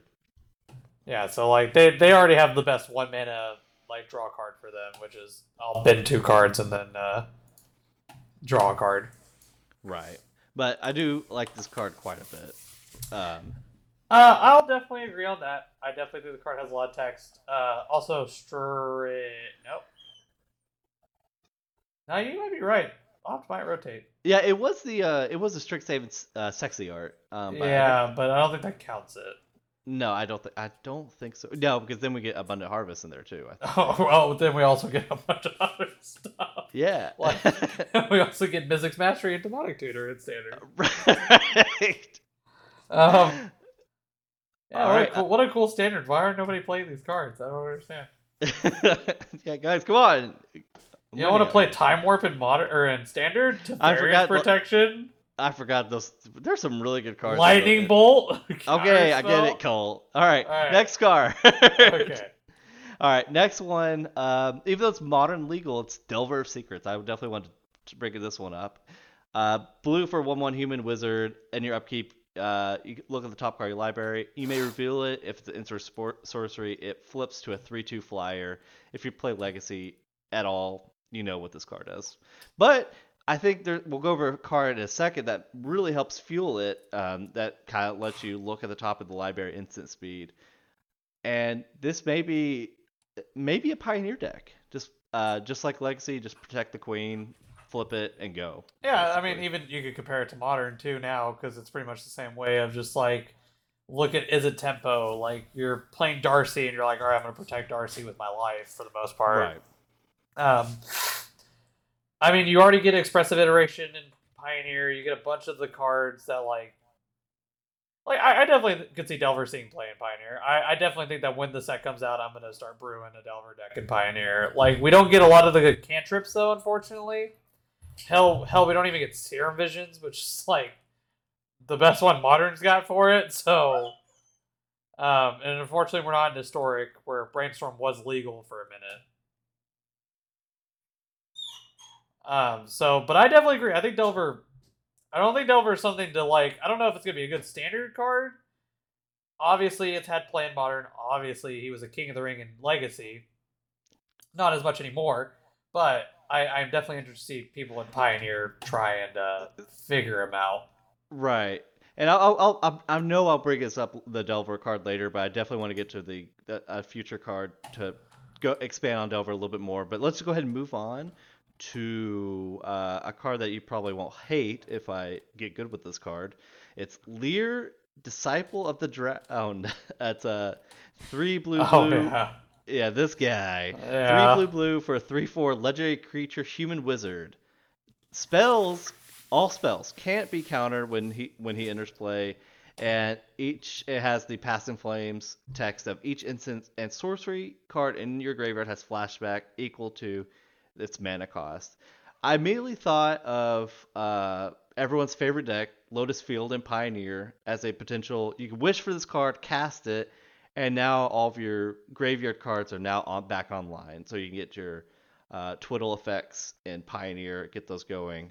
I don't really think it sees. I don't know anywhere else it goes right now. I don't think Modern has a spot for it quite yet. I don't think the twiddle deck in Modern it's there either. But I think this card's pretty decent though. Yeah, um, it has text. Like it has a lot of text for being a 5 mana 3/4 that says spells can't be countered. So I definitely think that it will. Somewhere at some point, somebody's going to play this card and be like, "Wow, this card's really good." Right. Yeah, I think so too. I don't see. Yeah, I don't think a Pioneer finally gets its own Past in Flames in this creature body. It also has the problem of, all right, play this, my first spell. Their fatal push, or not fatal push, but their removal spell on this will resolve because your spells can't be countered. That's both spells, so that includes their removal spell. So that's but it's also 5-drop, and so it's fatal push is very popular still in Pioneer. I don't know if this will be easy to remove anyway. No, I mean being a 3/4 like like it has that's a big dude. Right. Yeah, it sure is. But I think it's great. I definitely want one total copy of this card, and then we'll go from there. Yeah, Wish is a great card. All right, next card I want to go over is Memory Deluge. This one is interesting to a lot of people. I think Spike said maybe it was someone else, but they really like this card. Spike said it was better than Fact or Fiction. That's what he said. Yeah, he did say that. Yeah. This is this is a 2 blue for an instant. I almost said it's a 3/4. No, it's an instant. Yes. Look at the top X cards of your library, where X is the amount of mana spent to cast a spell. Put 2 of them into your hand, the rest on the bottom of your library in a random order. That's a long way of saying for 4 mana you draw 2, which we've had in. There's lots of these cards out, but also has flashback for 5 blue. So you spend 7 mana on this. It's effectively dig through time. Look at 7 cards, pick 2, put the rest on the bottom. So I mean, even instant speed. Look at the top 4, pick 2 is like really good. Right. And I'm sorry. Yeah, it is. Yeah, you look at the top 4 because you spent 4 on it. Oh, right. That's way better. Yeah, because usually it's Scry 2, Draw 2 is kind of the 4 mana. That's freaking great. No, like I saw this card. I definitely think there are plenty of decks that will try it. Like having flashback for like control decks. Like if you want a good like draw engine of some kind, like I'll play it on turn 4 because you're not doing anything. All right, I at some other point in this game can cast a spell again. Right, at their end step, be holding up Force of Negation too, and if we get back to where that's a playable card, like pretty good if it resolves. Let's dig through time without the delve. Oh yeah, like it's super good. Right. All right. But don't use Torrential to cast this. It will not do anything. Yeah, it'll be draw 2 or no. No, 0. Oh, yeah. Look at the top 0 cards. Put 2 in your hand. Yeah, all right. Don't T-Hulk it. Right. Yeah. Next card. I think this card is kind of. I think it's very heavily discussed and will be. Oh. It's Brainstorm without the drawing cards and at all. Look at the top 3 cards of your library. Put any number of them into your graveyard, and the rest back on your library in any order with flashback for 1 and a blue. Which card is this? This is Otherworldly Gaze. I don't think I said that the first time. Its mana cost is just blue for an instant. But effectively, it's Surveil 3 at instant speed and flashback for 1 and blue. So I want to lead off with, I was one of the very few people who actually tried Delver in Modern. I played Jeff Hoogland's Star City deck, Blue-Red Wizards. I played Delver without playing that. Screw you. But oh no, yeah, well, there's not many people like us for many reasons, including that we. No, Delver's unplayable, but sure, yes. I think this might be enough to make if we obviously have the better Delver already, but if Delver really wanted this card, it's not any draw card, but you could just stack your top 3 cards of your deck and flip Delver on turn 1, which is something you can't do in Modern Well, until turn this 2. card. No, well, yeah, you play Delver on 1, and you don't have you're just drawing a random card at top. There's no instant speed way to kind of manipulate your deck at all. Oh well, I mean, But you could technically do this in response to his trigger if you wanted to on your turn 2. no, right, on your turn 2, you spend your mana to do this. Yeah, that's this we did not have this card before, or any card that was close to this kind of power. No, And for Delver specifically. for Delver specifically, right. But I think this card's really good for that. I think in the Pioneer deck with Delver, this theoretical deck that we're kind of brewing, 1 card at a time, I think this card definitely goes in the deck too. I think this card's very good. Yes. And I think I think it was LSV who said Scry 2 is effectively a very close to draw a card as far as like power. This is Surveil, which is better than Scry in a lot of cases, and it's Surveil 3 instead of Scry. Scry 3. So I think it's actually a little bit better than just draw a card. I think this card's really good. I Even though agree. it is, I think it's good. it is like card disadvantage, but so is Faithless Looting, and that card was too good for Modern. How is this card disadvantage? You lose 1 card for it. Yeah, it's disadvantage. I mean, I guess. I mean, I always consider looting card disadvantage because you lose 3 to draw 2. No, right, yeah. So, is that all of your blue? Let me see. Oh, well. I okay, mean, I'm looking right at him. oh no, I have at least 2. We'll go with Poppet Stitcher. That's the Okay. next one on the list. I didn't forget about him. I'll be pissed. It's a 3 mana, 2 in a blue for a 2/3 creature, human wizard. When you cast an instant sorcery spell, create a 2/2 black zombie creature token with Decayed, which means it can't block, and if it attacked, you sacrifice it. After combat. After combat, at the end of combat. Yep. Yes, it would be terrible if you had to sack it. Like, yeah, declare attackers, and it's dead. Right. And at the beginning of your upkeep, if you control 3 or more creature tokens, you may transform Papa Stitcher to a artifact that says creature tokens you control lose all abilities and have base power and toughness 3/3. So dress down on your tokens, and they're all 3/3s. Well, it's better than. I mean, yes. Right. Yeah. And at the beginning of your upkeep, you may transform Poppet Factory back to Poppet Stitcher as a 2/3. So I'm a little low on this card. I know you love this card. So Dude, it's so good. Okay. Go ahead. All right, so Sell me on this card. So Mentor broke Vintage. It did. Now I will admit, Mentor. I'm talking about Monster Mentor. Mentor and this card are totally different. Mentor is a god among men. It made prowess creatures. It had prowess, so prowess being non-creature. This card specifically states it's a sorcery. The tokens it also makes are not great. I'm not gonna say that it's better Mentor. I'm not even gonna say it's close to Mentor. What I am gonna say though, for our, just for the decks that are out there, we did just get Sedgemoor Witch back in Strixhaven. Yeah. Whenever you cast an instant or sorcery or copy an instant or sorcery, the Storm, you make a 1/1 that gains life when it dies. You're gonna have both of these cards in Standard. I don't know how many instances of sorceries are gonna be around, but you can make like 4 Pest and like 3 Decayed Zombies. Flip this thing, and now you just have a bunch of 3/3s. That's what I'm gonna say about that. I also think in Pioneer, you're going to have this card, and you're going to have Delver, and you're going to have Sedgemoor Witch, so you do a blue-black Delver deck. Right. With all of your instants and sorceries, like your bad counter magic, and blah, blah, blah, and whatever. Like, I don't think the card is phenomenal. I don't think the card is game-breaking. I don't think the card is Arclight Phoenix. I don't think the card is Hogak. I do think the card is good. Sedgemoor Witch sees play in older formats. Like Legacy and Vintage, she saw a considerable amount of Modern play when she came out. Unfortunately, MH2 came out and just ruined her. I mean, being a 3/2. So here's the thing about that. So she's a 3/2 with Menace, which is great. That's cool. Being a 3/2 means that your Grave Hate still gets her killed by Unholy Heat. Right. So, doesn't matter what you do to their graveyard, she's still gonna die.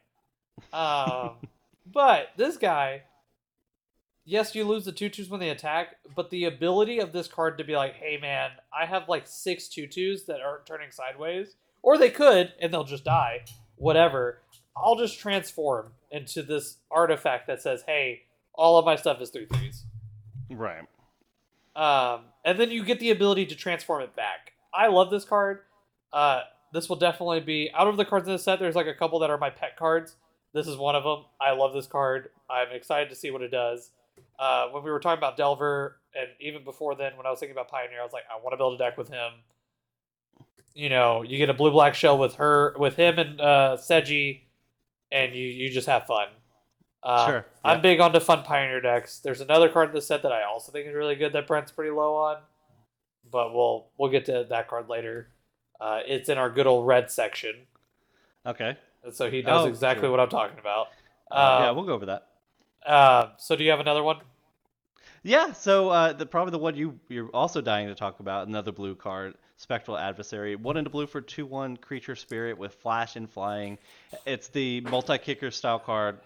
When Spectral Adversary enters play, you may pay 1 into blue multi-kicker any number of times. When you do that, you put that many +1/+1 counters on Spectral Adversary.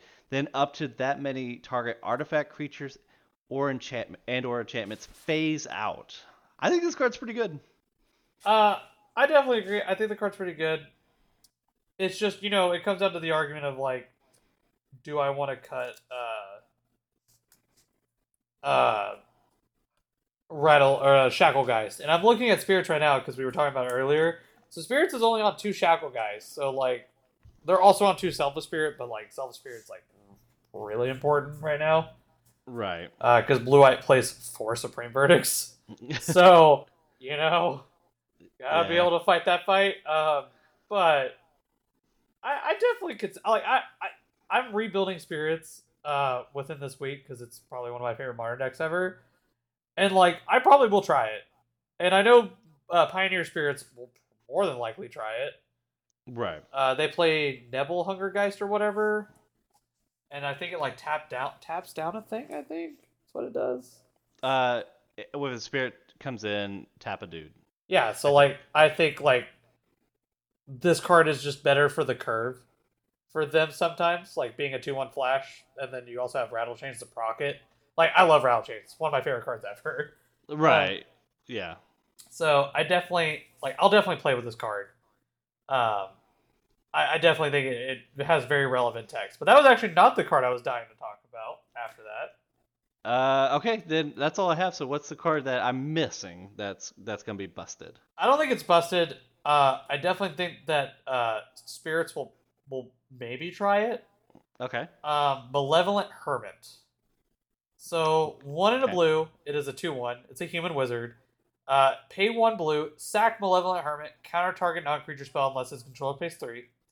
And then it has the new mechanic called Disturb, which is if it's in your graveyard, you cast it and it flips to the other side. Which the other side is Benevolent Geist. It's a 2/2. It has flying. Non-creature spells you control can't be countered, and if Benevolent Geist would be put anywhere, it gets exiled. Everything with Disturb has that. If it's flipped and it dies, it goes away forever. Right. I think there's a chance that like certain decks will arise because of this card. Spirits might try it. It's a counter spell on a dude like Mausoleum Wanderer, but you get the benefit of having a spirit on the other side that says your Cocos can't be countered. So, and Spirits has to go to Bant now because you have to be able to put multiple creatures into play versus like pre-MH2 Spirits was primarily blue-white because you wanted to be this more like fill your deck with Spirits and you got to play 4 vials and you're like, yeah, I'll just control this board state kind of thing. Now you have to be like, all right, I have to put as much things into play as possible to kill my opponent before they kill me. Right. So I definitely think the card could be played. I think Blue-White would play it over Bant. I think Bant would play anything else other than this card. But, like, one of my favorite cards of all time from MH1, one of my favorite and least favorite cards is Unsettled Mariner, or as we call him, Unsettled Dickhead. Because he's really annoying. he kind of takes that slot too. But Unsettled Mariner, though, just I think that card's underrated. I will always think that. I think the card's phenomenal. Um, I don't know. I think the card has text. I keep looking back at it. And I keep thinking about what it can do, and just it's a card that does something. And then other cards that I saw, like we talked about it a little bit earlier, but it's definitely not going to replace anything in the deck. The Spirit Lord that they're putting for the set. Uh, so it's Right. Patrician Geist. It's a 2 in a blue. Spirit Knight. That's flying. It's a spirit. Other spirits you control get +1/+1. Spells you cast from your graveyard cost 1 less to cast. It's a 2/2. The whole point of it is to help the disturbed spirits that you're going to be playing in the format. The big thing though is like in current modern spirits, the 2 lords you have are probably like the best lords you would want. Supreme Phantom is the worst one, being it's a 2-mana 1/3 that gives all your other spirits +1/+1, Right. but it has big butt. But then you have the other best spirit literally ever printed ever, which is Droxel Captain, which gives all your spirits hexproof and Right. +1/+1. So Yeah. you're definitely not cutting that for this. And then Supreme Phantom is a 2-drop. And then the other text for Patrician Geist just doesn't have text. For spirits, that is. No, right. That felt kind of like, to me that felt a little like weird in this card because it's a Spirit Lord for one, like, cost 1 more mana, and you don't really touch your graveyard as it is right now. Yeah, but they did just release the new mechanic, like in blue and white. Yeah. That the disturb mechanic. If this thing's dead, you can cast it from your graveyard and it turns into a spirit. One of the cards we talked about in white, that I love the art. It's Morning Patrol. It's a dude and his dog, and then on the backside, it's Morning Apparition. Yeah. And it's the spirit with the dog. And the flavor text is, you could see the spirits all along, couldn't you? Well, now I can too. But that's the whole point of the mechanic, is you get, like, your dead guys come back Right. as a different spirit, or as a different creature. Right. So I guess it helps that, but for modern's sake, I mean, I guess for Pioneer, they were using, what was it, Ephemerum Angel or whatever? That specifically says your flyers have +1/+1. Right. Yeah. So, like, maybe? Like, because it's a spirit? Because then, like, or no, Ephemerium, isn't it a spirit bird, right? Or whatever? I don't think it's a spirit at all. Actually. I'm gonna look at. Hold up. Okay. I'm Yeah. gonna look at. So you start. You start red. I'm gonna look up spirits and Pioneer. Or are we on black? Yeah. So we're on black. I'll go ahead and lead us off. Let's see. Yeah, it's a bird spirit. It is a spirit. Okay. So I mean, I get, like, I don't know, man. I guess if the disturbed spirits are like that good, Sure. I guess you'd want to play them. But I mean, your 2 lords in Pioneer are almost equivalent to your 2 lords in Modern, except the Eagle, Empyrean Eagle, is nowhere near as good as Droxel Captain is. Right. Where you get a good old hexproof on all your dudes. Yeah. That can't beat that. No, oh my god. The amount of times I flashed that in with the rattle chains on the battlefield, like, oh, dude, your opponent's brutal. Right. All right. So leading us off is one of the first cards that we saw was Champion of the Perished, past tense. Black for a 1/1 creature zombie. Just like Champion of the Perished, when a zombie enters the battlefield, put a 1/1 counter on Champion of the Perished. So my initial thought was Humans is obviously a really good, or it used to be a very good modern deck, and super flexible, hits every color. I call it still colors. tier 1.5. Yeah, it's still like, yeah. You could take it to an F&M and probably win. No, sure. Yeah, it's like definitely... that was probably where I would put it. Right, I'm just saying, like, it's you have to scroll down on a goldfish to get to the Humans deck. Oh, where Amulet is? Uh-huh. Hey man, Yawgmoth's down there too. Don't worry. No, yeah, no. We're tier 7 Thunderdome, so it's literally yes. But one thing I thought about with Champion of the Parish is with zombies deck traditionally, a lot of times you just either make a lot of zombie tokens and just kind of like that's kind of the zombie plan. Is just kind of you just flood at a certain point. So this could actually be very good, just like Champion of the Parish, just if that's how the deck is moving forward. But I don't know. I don't know what the zombie deck in Modern or Pioneer looks like right now. But I do think it definitely could just be a huge, like Champion of the Parish and humans. That's just the great. That's where you want to start with this and 3, 4 humans, and then it's a 6, 6, 7, 7, and eventually you're just like, all right, well, beat this. The If way you that have I don't have an view answer this for it. guy is like I don't think so. Where what modern zombies is right now is like a sacrifice deck with Goblin Bombardment, from MH2. Sure. So that's kind of where they are. They're like, yeah, I'll play like Gravecrawler, loop Gravecrawler on you with this ping you for one a turn, blah blah blah, whatever. Hmm. I really think this guy outshines in Pioneer. Like, Really? well, because like, so if you kind of think about zombies in Pioneer, like you never really had. I don't even ever think it's been close to a deck. I definitely think Innistrad or this Innistrad set definitely puts it as a possible deck because all the Decayed zombies, yes, they can't block and yes, they die, but like there are so many cards in this set that just generate them like so efficiently, and we're gonna and I have some on my list that I'm gonna go over, but Yeah. like you have this one drop that is so good in humans now in zombies. So now in for zombies in Pioneer, you now have this in what's the 1 mana 2/1 that like it's from Amonkhet. It's a zombie jackal. You put it, Uh. Yeah. you Oh put it back in your gosh. hand. It's bad, but now you have both of them, and also they had the skeleton zombie guy from like Ravnica. Right. So like now you have more 1 drops, and this guy grows. Yes, Fatal Push is a good card in Pioneer, but like now you could be more effective at having a dude that grows that's like answer me. Because for the Right. most part in zombies, it's like your best thing is a 2/1, and it's like yeah, I can Fatal Push it. I don't really care about it though. But this Yeah. guy's like you have to answer me at some point. Like I'm just gonna keep getting bigger. Right. It is like a must kill threat as early as possible in modern. Like, oh, this I have a bolt now. The bolt may not be going on next turn. Let's do it now, kind of thing. And we have Shadows over Innistrad, which isn't Pioneer, that has like Relentless Dead, which gets back a zombie. We have Crit Breaker. We have all the Lords from Amonkhet. We have And Liliana's that Mastery, which makes 2/2/2s for 5 mana, and then right. pumps all your zombies. Like we have a lot of cards in the format that And that won the Pro Tour. Jerry Thompson won the Pro Tour yeah, with that deck.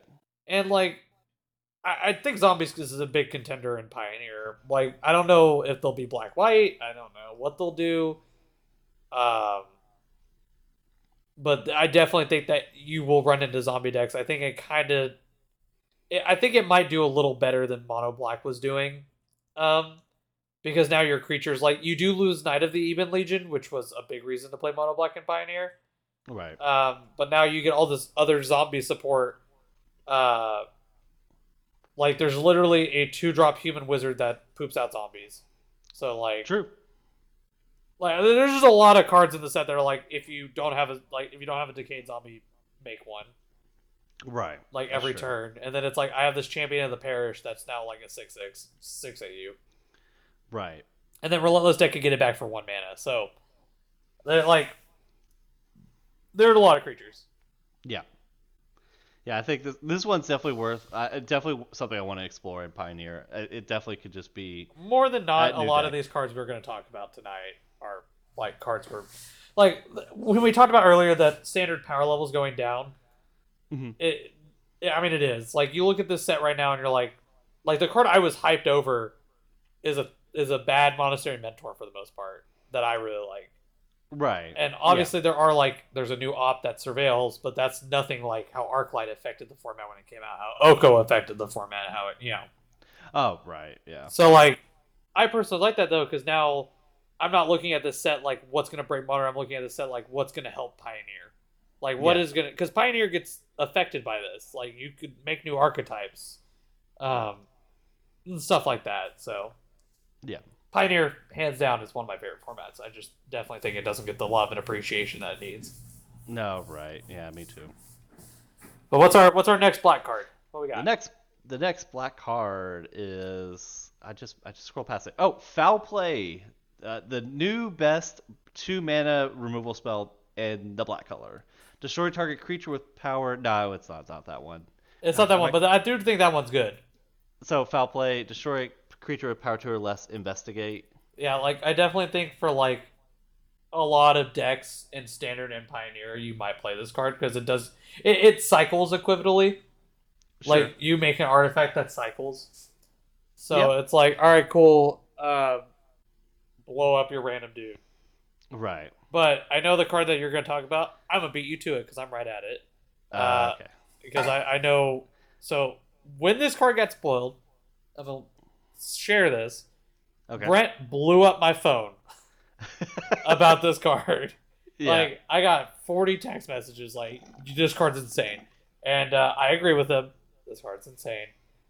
Infernal Grasp is the best of the 2-drop cycle. It will probably see modern play. Like there are homes for it. It is 1 in a black. Destroy target creature. You lose 2 life. I don't know what else there needs to be said about it.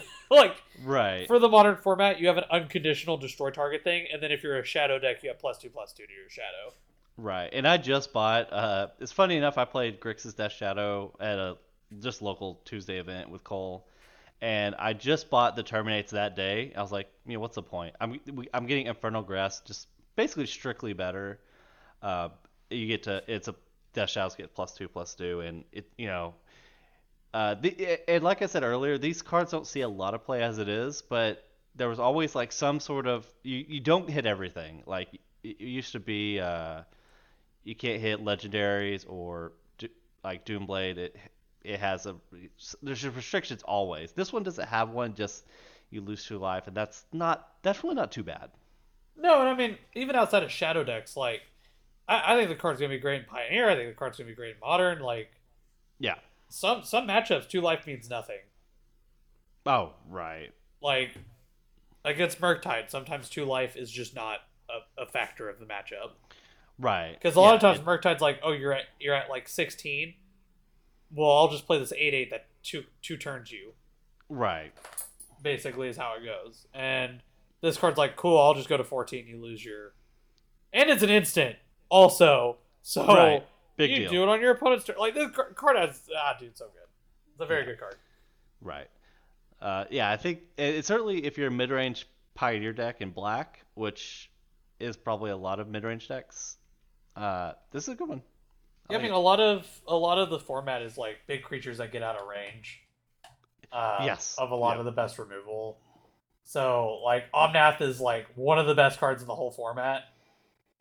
And yes, there is Fatal Push, but to turn on Revolt is not something that happens quite often. Yeah. Because you're only fetchable as Fabled Passage. So having this this card, like gives black decks an answer. Because like the best black deck in Pioneer right now is Vampires. Right. Which now, to be fair, Vampires does get a lot of really good cards. Like Sorin Imperious Bloodlord is one hell of a card. And they do play like Heartless Act and stuff like that. I definitely think they go away from that. Yeah. 100%. This is just way better, and they're an aggro deck, so they're 2 life. When they win, they don't care. They also play like 4 Kalitas, so I mean, like, Yeah. they'll get it back. Right. Speaking of Kalitas, we have a very equivalent card, Jissa Glorious Resurrector. 2 black for a legendary creature human wizard as a 4/4. If a creature opponent controls would die, instead exile it. And your upkeep, put all creatures cards exile with Gissa Glorious Resurrector on the battlefield under your control. They gain Decayed, which is at the end of combat, sacrifice it if it attacked. I think this card, I think you're really high on this. I'm not as high. I think Kalitas was a very good card. Oh, I don't think this card replaces Kalitas. I don't think they're the same card. I think this card's just insane.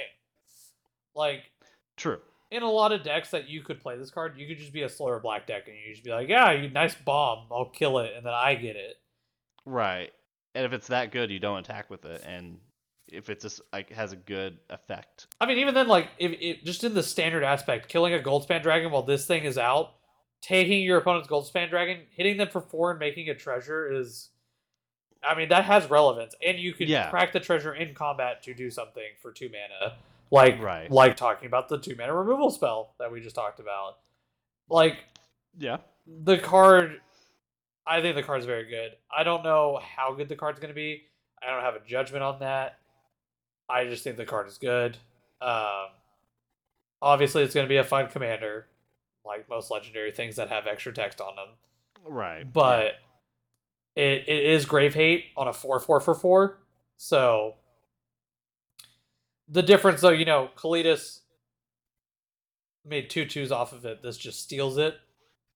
So Right. Yeah.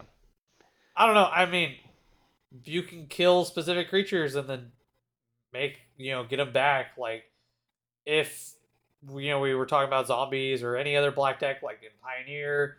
Imagine you have this out, you kill your opponent's Kalidas, you get your opponent's Kalidas, and then like you just sit it on your side. Now you have 2 state-based effects, or you take your opponent's Gifted Aetherborn, or you take your opponent's Omnath and then never swing with it. Like, right. I mean, there's so many things you could take. That's true. Technically, you do get to throw Croxa at them. It will die when he comes into play, but you do get to make them discard a card. That's true.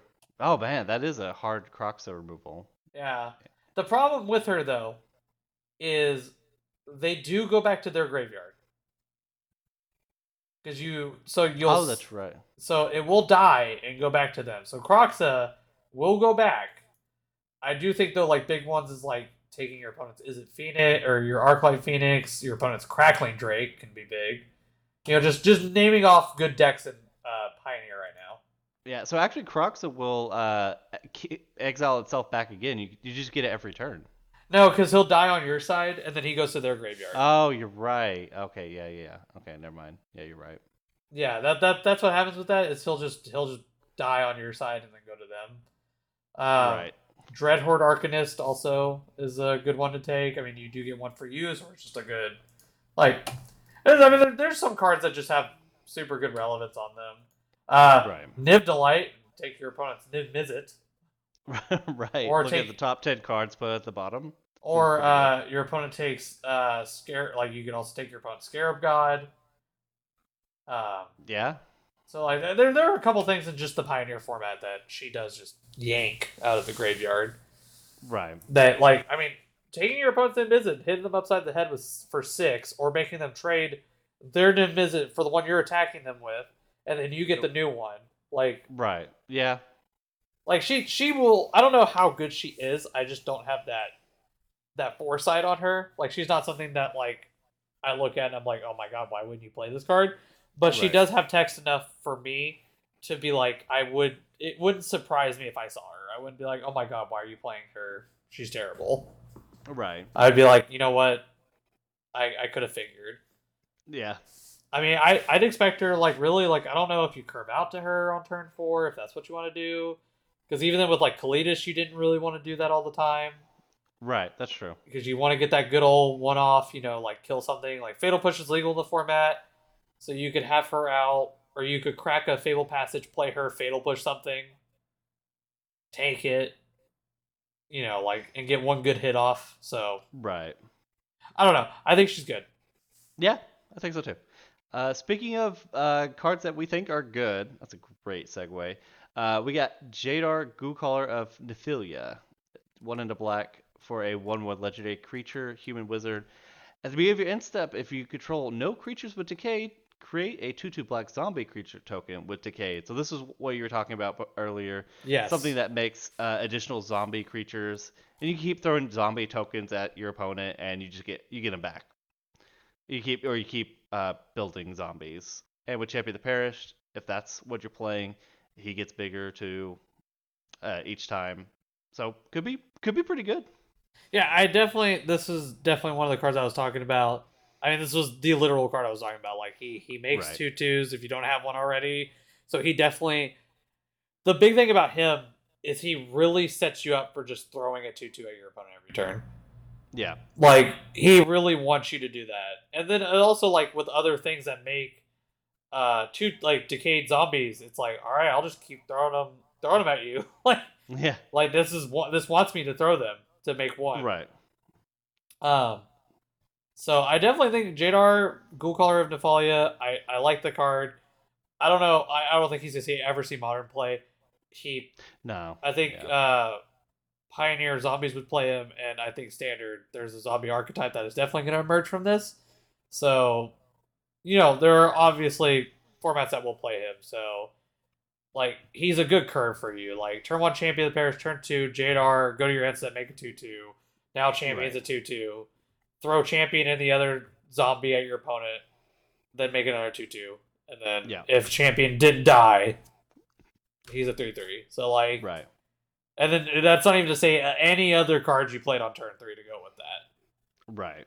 So, like, they're good. I think he's good. I think he's very good. Yeah. All right. Next, this one may not be so good, but I just saw it. Read it. I'm actually reading for the first time, but I think it might be okay. Rotten Reunion for black. It's actually a common instant. Oh yeah, the Ex- funny art. Right. Yeah. Exile up to one target card from a graveyard. Create a 2/2 black zombie creature token with decay. So it's an instant that exiles a card from a graveyard. That could be a pretty strong effect. It also has flashback for 1 in black, so you get 2 hits at this. It's like a Cling to Dust. Yeah, it's Cling to Dust, and you get a zombie token, so a little bit more interesting for the zombie deck if that exists. You kind of have an instant speed zombie. Yeah, if like Um, you need Grave Hate, that's like spot Grave Hate. right. Like, I like Cling to Dust when it was first spoiled, and it's a pretty good card in Eternal formats. I don't think this replaces it unless you no, really care about the zombie token. But for 3 mana, you get 2 zombie tokens too. no, yeah, definitely. I Yeah. mean, like 1 mana eat a card, make a 2/2 is definitely not bad. Right. So yeah, you lose a 2/2 when it turns sideways, but like there's just gonna be a lot of cases where um that 2/2 might force your opponent to block. Right. And the right archetype, you might really want to exile a card from a graveyard. It's obviously easy card to sideboard out if as well. I think it's pretty good. All right, do you have any more on your list? I got one more. This is the multi-kicker Yeah, black alright. variant. Tainted Adversary for 1 into black. It's a 2/3 with Death Touch. That's pretty good for 2 mana, 2/3 Death Touch. Yeah, it has Uh, some of the best stats out of all of right. them. So just like before, it has the multi-kicker for 2 into black, so 2 mana, or you can pay 2 into black to go up to 5 mana, 2/5/8, all the way up. When you pay this cost 1 or more times, put that many +1/+1 counters on Tainted Adversary, then create twice that many 2/2 black zombie creature tokens with decay. So for 5 mana, you create You create two zombies, and it's a 3/4. 3/4. Yep, yep. And for 8 mana, it's 4 zombies, and it's a 4/5. Yeah, no, Pretty I good. mean that card. I've been looking at this card when we were talking about the Pioneer Zombie archetype. Like 2 mana, 2/3 with Death Touch. Like literally one of the best cards in Vampires is Gifted Aetherborn, which is a 2 mana, 2/3 with Death Touch and Lifelink. Right. Like Yeah. it's so good because it has Lifelink, yes, but it is so good because it's a 2/3 with Death Touch. Right. Like there are so many games that you will watch in Pioneer that people are just like, I cannot get through this card. Right. Like I literally Yeah. cannot get to because your 2/2 doesn't even trade with it. Right. So, I mean, being a 2/3 with Death Touch is quite a bit of text, and then drawing or playing it on turn 5, and then you get a total of 7 power on turn 5 with this card. Right. And dude, And in this theoretical zombie decks that we're kind of building, this is a really good card, and it's really good late in the game too. I like this card quite a bit. no, I definitely like it. I definitely see it seeing play, especially in standard zombies and pioneer zombies. Like it's just good. Like it's just Yeah. a good card. Right. Oh, it's so good. Is there anything else that I missed? So I have 3. I'm gonna go over them Okay. pretty quickly. Yeah, yeah. So, and this is just so the first one here. It's just a good card. I was just kind of looking back at it. Yeah. Bloodline Culling. Okay. Yeah. So 1 and 2 black instant, which makes me like it more. Target creature gets -5/-5 until on a turn. That's fine. Or creature tokens get -2/-2 until on a turn. Being an instant speed token wrath probably will be pretty relevant in standard and pioneer. So I also just think it's a good card. It has the option Sure. of just being a kill something, or maybe wrath the board if tokens are ever good. Pest are already good in standard to some degree. So stuff like that. Another good Sure. card is the legendary enchantment, the Meat Hook Massacre. Oh, I did miss this one. Yeah. 2 black X. When the Meat Hook Massacre enters the battlefield, each creature gets -X/-X until end of turn. Whenever a creature you control dies, each opponent loses 1 life, and whenever a creature an opponent control dies, you gain 1 life. So it's kind of like a Blood Artist in that sense, and it's a permanent enchantment. So the cool part about it is you get this big ol' Wrath maybe later in the game, or you just get a 2 black enchantment that's like a Blood Artist on an enchantment. Right. Obviously, it's not as good as Blood Artist. Blood Artist being where whenever a creature dies, they lose 1 life, you gain 1 life. Versus when something you control dies, they lose 1 life, and when something they control dies, you gain 1 life. Right. But either way, like being the option of a Wrath effect later in the game, or early in the game being something as a tempo swing, I think is pretty good. And then my pet card, I don't know how good this card is. This card might be terrible. I think this card's awesome. Jaren Corrupted Bishop. Okay. 2 and a black, 2/3. Whenever Jaren Corrupted Bishop enters the battlefield or another non-token human you control dies, you lose 1 life and create a 1/1 white human creature token. That sounds pretty familiar from an old Innistrad set. I wonder what card did that. Oh yeah. Westvale Abbey. You lost a life for 5 mana to make a 1/1. Alright. Right. 2 mana. Target human you control gains lifelink until end of turn. That's kind of cool text on it. Whatever. And then he has this other crazy text on him. At the beginning of your end step, if you have exactly 13 life, big old number 13s here in Innistrad, Right. you may pay 2 black and 4. If you do, you may transform Jaren. So you have to have 13 life and you pay 6 mana. So At your end step, also. okay, so a lot of restrictions here. Yeah, whatever. It's Okay. fine, because he transforms into Orvindal, the Corruptor, which is totally cool. Except they kind of shafted Orvindal a little bit, but they gave him something cool. So if y'all remember, Westvale Abbey, like I mentioned earlier, transformed into Orvindal when you sacrifice 5 creatures. He was a 9/7 haste trample, like first strike lifelinker, I think. Right. Like he had like 7 keywords. Yeah. They decided now that he would be a 6/6. Whatever. But he still has flying trample lifelink. Except they added a really cool part on him, which is sacrifice another creature, draw a card. That's pretty good. Might be really relevant at some point. I don't know if the card's good. I honestly don't care if it's good. I think it's awesome. I just like big dumb cards that do dumb things, and that's literally what he does. He's just that's a hell of a restriction though. Hey, well, I mean, to be fair though, Uh-huh. his basic effect of whenever he enters the battlefield or another non-token human you control dies, you lose life and make a 1/1. Isn't that bad? That's not bad. Yeah, it's really not that bad. And then You're pay 2, right. give something lifelink, is not bad. So Yeah. at worst, he makes a total of 3 power when he enters the battlefield. That's true. For 3 mana, it's a 3/4 in power and toughness. Yeah. At worst, and then every other human after that, if it dies, will make every non-token human that is Right. will make another human.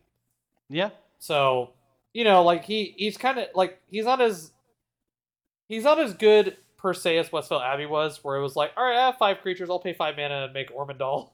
Right, and you get Secure the Waste too in that format too. Yes. So you don't have as cool of that restriction, or just the make a human whenever you wanted to. But I don't know. I think he's cool. I think he's a flavor win, in my opinion.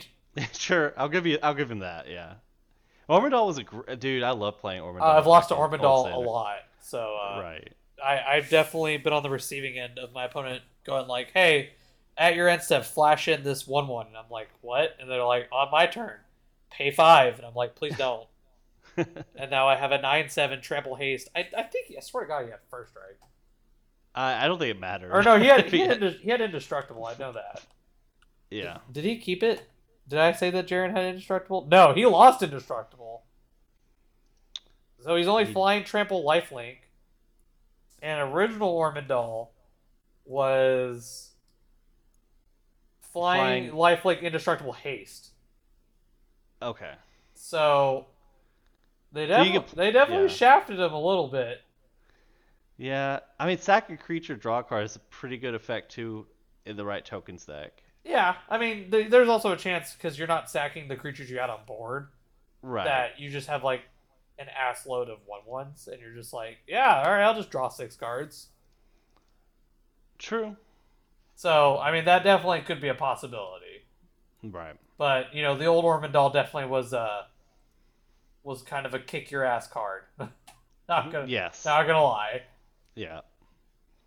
All right, so now we're going on to good old red. Good old red, and we'll start with the first multi. The first one I have is the multi-kicker red card, 1 and a red for 2/2 haste creature vampire. You may pay 2 and a red additional as the multi-kicker any number of times. When you pay this cost 1 or more times, 1/1 counters just like the black one. Then exile up to that many target instant and/or sorcery cards with mana value 3 or less from your graveyard and copy them. So you exile that card, then you cast them without paying their mana costs. Very similar to the Goblin Dark card. Dwellers. Dark Dweller, yes, thank you.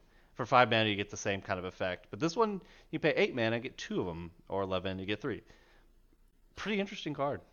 So I've been kind of like scrolling through the spoilers while I've been going through it, and can we finally make Black Red Vampires a deck? Sure. I mean, like, I know that like Mono Black's just the way to go, but like Olivia Valderin from Shadows over Innistrad was like one of my favorite cards ever. Oh, sure. The discard a card when a vampire enters the battlefield gets a +1 counter, and then you had Falconwrath Gorger, which said all your vampires had madness. Right. So I had a really bad standard deck back then. We won't get too much into that, but I think the card's cool. I think it's kind of the worst of the cycle of them. Yep. I mean, for what it does for the formats we've talked about today, like obviously a lot of these cards, like we talked about, aren't going to see a lot of modern play. That's just the way it is. And if they do, awesome, amazing. I'd be ecstatic. But for the most part, the way that at least I'm looking at this spoiler list right here is that these are cards that are going to possibly be good in Pioneer and are going to definitely affect Standard. Right. So I agree. So like this card, there's not a whole lot of really cheap instants and sorceries in Pioneer that are like really worth flashing back. I mean, there's a chance in Mono Red you might play her because like, I mean, I guess the thing is, does she take Earthshaker's Kenra spot or does she take the dude that deals 2 when he comes into play? Oh, young. Is it young? No, it's the Vishino Pyromancer. But okay, I knew it was Pyromancer or something. Yeah, so like, I mean, they're like she gives late game to those decks. That's true. Because then it's on like turn 5 if you have her, you're like, all right, she's a 3/3 with haste that bolted your opponent. Right. And then like, God forbid, turn 8, you're like on curve with your lands too. By the way, This deck it sounds wild already. Well, I mean, but like to be fair though, like she has a 2/2 for 2 with haste. No, that's true. So like, I definitely think that at least for Pioneer, like I definitely could see her seeing play because the problem with Pioneer Burn is like you just kind of run out. You're like Drat. I didn't kill my opponent within the time frame. Yeah, I'm gonna die. So I definitely could see them playing that. Yeah. Next one I have is Burn Down the House. 3 red as a sorcery. Burn Down the House deals 5 damage to. Choose one. Burn Down the House deals 5 damage to each creature and each planeswalker. Or you can do create 3 1/1 red devil creature tokens with. When they die, it deals 1 damage to any target. They gain haste until end of turn. So Hour of Devastation was the red sweeper that we had before. I think there's not a lot of red sweepers outside of like that get printed that I can think of that deals 5 damage. I mean, the biggest one we had was Star of Extinction. That was 7 mana, blow up a land, deal 20 to literally everything. Yeah, that was a bit excessive. But, Hour was like our top end red damage thing. Right, and that I know that can if you're in red deck you need a sweeper, which is kind of weird that you would need one. But this is probably a strict upgrade to Hour of Devastation. Yeah, I mean the big part with Hour though was everything lost indestructible. That's true. Yeah. But like there are big red decks in formats like that just play big red cards, and like this could be one of them. Right. I mean, Big Red was a pioneer deck back in the day, like when the That's true. format was getting settled with like Rabble Masters and stuff. So, Yeah. I mean, this could be a sideboard card for matchups that you just lose to. But I mean, also you have Anger of the Gods and Sweltering Sun, so Right. also And this could Glory also Bringer. yeah, this could also just make 3 Red Devil tokens. Not bad. Yeah, Like, they do gain haste, they do get haste. Yeah. so it's not just pay 5, make 3/1/1s that don't do anything for the turn. Right. Yeah, for sure. I definitely like the card. I think it's unique. Yeah. Next, Curse of the Shaken Faith. This one has is enchantment for Aura Curse. Enchant player. When enchanted player casts a spell other than the first spell that casts each turn, or copies the spell, Curse of Shaken Faith deals 2 damage to them. Why have This I is a, never read this card?